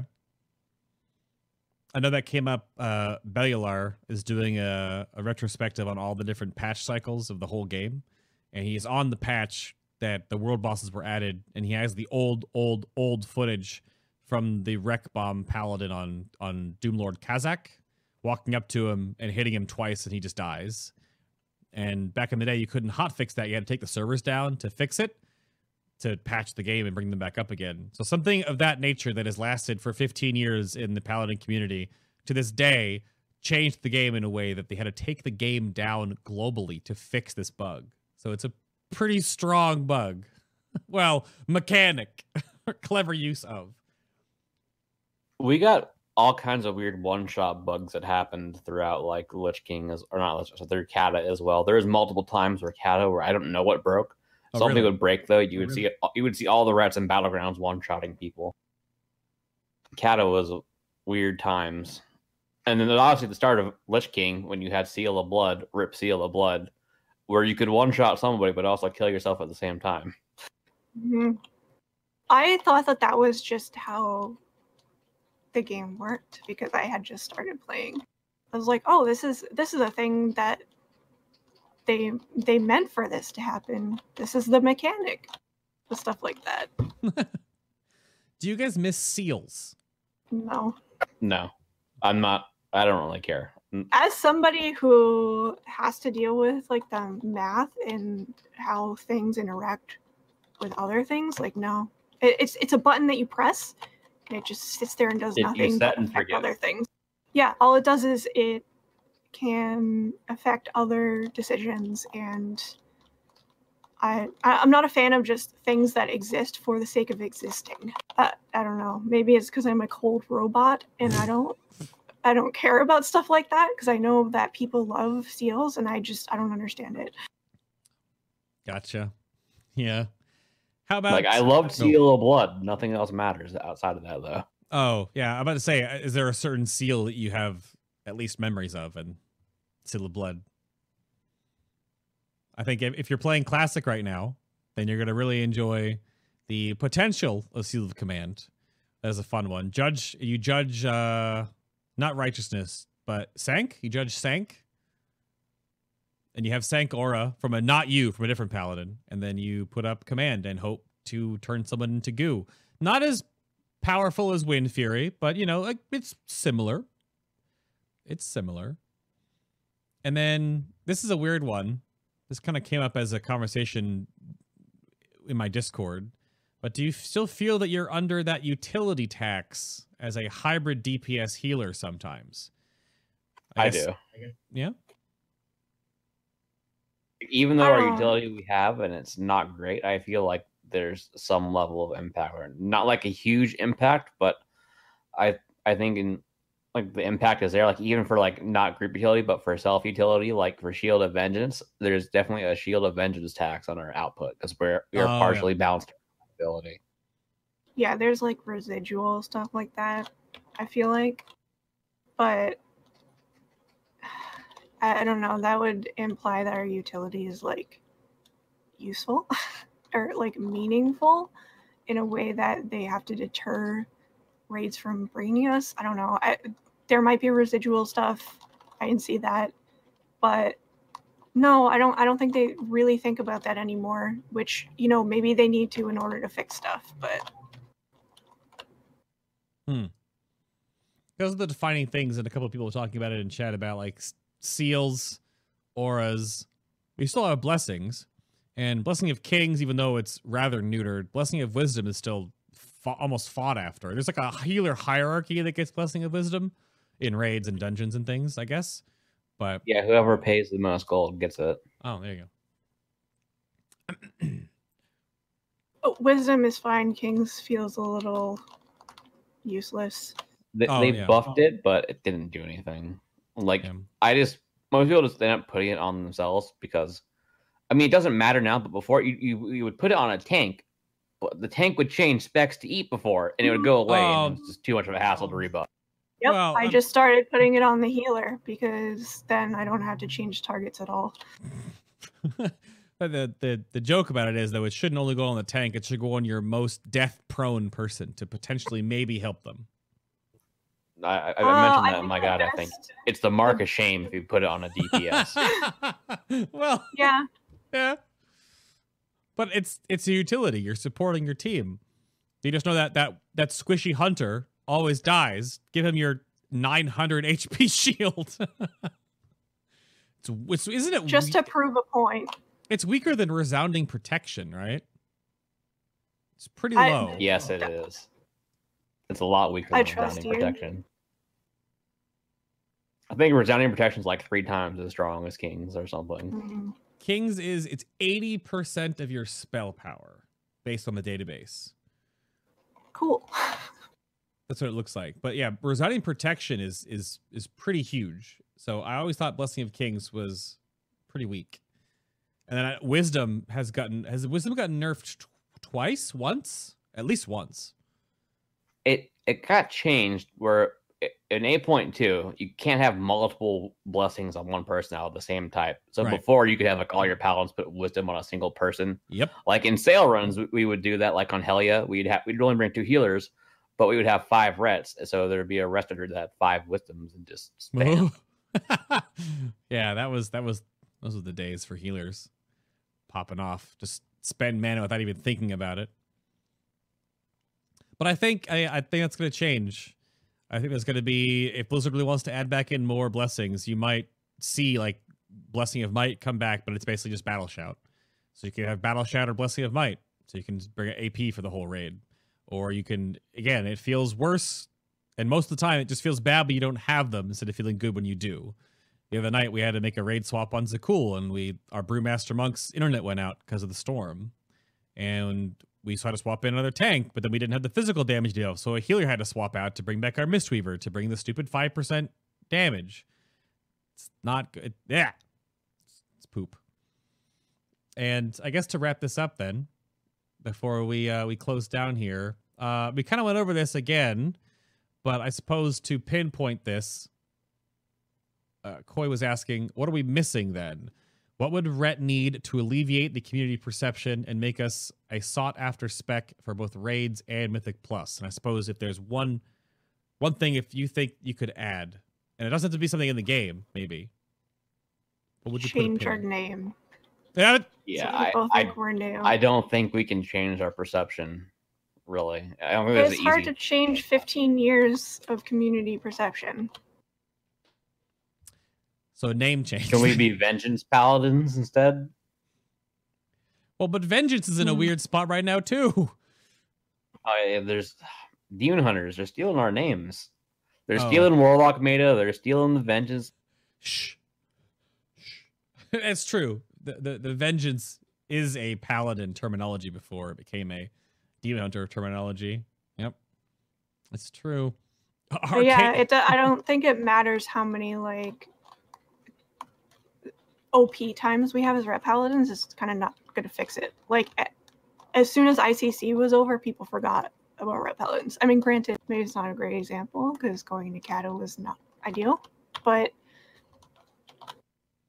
even when we're good, it's like, oh, well, Ret Paladins are dumb. They just keyboard smash. So, like... Oh, no. Yeah. I'm sure healers out there really appreciate you. Well, one does. The one that spends the most gold. Or that rolls the highest or lowest or whatever you want to do. But I think that's about it. A couple of the questions that came up in chat, of course. But you can ask those questions either in Hammer of Wrath. Or, of course, as I wrap this up and hit this button that signifies the end of the show. Actually, you know what? I'm going to back that up. Because I want to do something. I'm looking at the time. False alarm. Rin, do you have any closing shout-outs, any soapbox moments, or any nuggets of knowledge you want to impart upon the Ret community or Paladins at large? This is your moment. Oh god, that's so much pressure. I don't know. I'm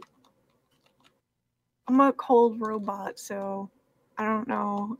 Things are the way they are, so I don't know. If I guess my wisdom is play Ret because you like Ret, not because it's flavor of the month. You're never gonna like it if you're doing that. That's my... If I could shout that to everyone who's interested in playing Ret, like, play it because you like it, not because it's overpowered or whatever. I like it. And that's what trickles down. Everyone sort of sees a meta evolve and they think they have to play that meta. But then if they play the spec or class and re-roll to what, you know, Deep Shades is doing, and you're not as good as Deep Shades, then you're not going to have as much fun. But it could be a fun challenge, I suppose. That's up to you. I actually been the hankering to play a two-handed class again, either level my warrior or play my Retribution Paladin right now. Is definitely getting there because of how locked and samey Havoc and Enhancement are starting to feel with the essence changes. But Skeletor, how about you? Nuggets, shout-outs, remarks, moratoriums, whatever you'd like. I think I might inspire Rin here, but I do want to reiterate that sim yourself is valid advice. And as far as wisdom, just as a note, we do highly recommend in the Discord that you do look at our Ret FAQ channel. There's a lot of information there. And if you are using a resource that's not listed in the channel, definitely ask us why that is. It's possible there's a resource we might have missed that's actually okay. Or if there's a resource not in there, it might not be in that channel for a reason. Okay. Did he inspire you, Red? Yeah, I guess with, like, I don't know, I get mad at the, like, sim yourself thing because, like, what do you want me to tell you? You want me to guess and give you, like, a wrong answer? People do get frustrated about it, and it's just like, I wish I could give you the cookie cutter because that makes my job a lot easier. I was getting the Discord link for Hammer of Wrath. That's the one I have for you guys, but it's not the Vanity link. Yeah, just Hammer of Wrath for the Vanity link. So it would be discord.gg/Hammer of Wrath. Hammer of Wrath. Yep. Yeah. Yeah. On my How website, do I actually. rolls? Oh, yeah. That's a question. There's a channel. If there aren't reactions loaded in, give it a minute. Ah, you have the automatic role selection channel thing. That's interesting. I've seen that in more and more Discords now. Mm-hmm. It's a fun little bot. It doesn't always work. Oh. Okay. Sometimes you go to the channel and the reactions aren't there. Oh. So you can't get a Or roll. only like 2 of them are there, and there's supposed to be 3. But how would you know that if you just came in? You know, yeah. I have opinions, but opinions. Well, that's what we've talked about. Of course, we will wrap up more of this in the BTS after show, but I'm hitting the button now. No false alarm. So thank you everyone for tuning in to the live Twitch side of the live show. Of course, if you're watching on YouTube, hello. And again, remember, the show goes up on iTunes, Stitcher, and Google Play Radio, and my website as audio only if you would like to partake in just listening to the show on whatever trip or adventure you are taking. But around the horn again, that was Rin, or Rebdol. Didn't even call her that the entire time during the show. Didn't even bring up that little nugget of where that name came from. But she's on Twitter at the name minus an L. Why don't we have 1 L? Yeah. What's the actual canon? 2 L's or 1? 2, I guess. It was literally just because Red Bull was taken on the first server I was on. Oh. Okay. I didn't know. That's all the story. But thank you very much for being on the show. And we talked earlier this year. We met in person, talked about the Ret show back at PAX, hung out a bit, and it's like 7 months later, but it happened. So thank you for your time today. Yeah, that's fair. Skeletor. It's been a busy year. It has been. It definitely has been. And then there's Skeletor, of course, also on Twitter.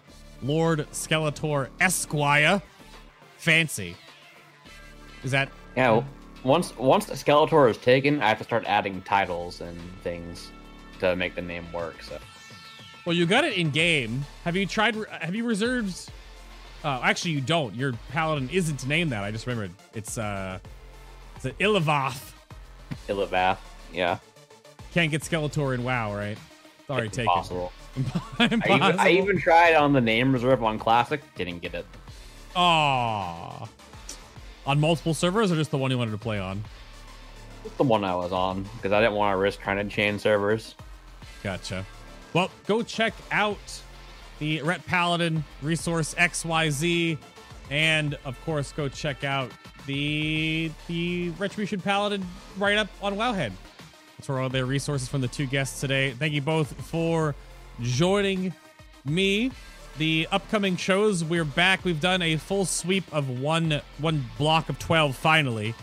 And it's going to be weird because I don't know if there's enough Sundays left in the year due to all the events I've been on and trips I've taken to actually go through a whole nother route. But we'll see, because beta might start like early next year. I don't know. But Warlocks, Mages, Hunters, and Rogues are up next. Round 2. So we're going to do 1 Rogue, 1 Mage, 1 Warlock, 1 Hunter again, to sort of catch up a little bit of what the previous Rogues are doing, and then, of course, what the Rogues and Hunters and Mages and Warlocks are doing now. So if you have any questions, you can join my Discord server to add questions every week. I usually ping a day or 2 before the show comes up in the general chat. Subs get more channels, but anyone can join the Discord. Or if you have any guest suggestions in Discord or on Twitter at finalboss.tv, finalbosstv.tv is the website. If you have suggestions, questions, etc. But go follow the 2 guests if you have questions for them, and then or ask them in Discord. But thank you all very much for watching. I'll have more details on guests, upcoming shows on Twitter very soon. But until then, everybody, Rin, you have to wave because Skeletor can't wave because he has no face. Wave with the nice people. Rin, help, help. Yeah, he did it. We got there.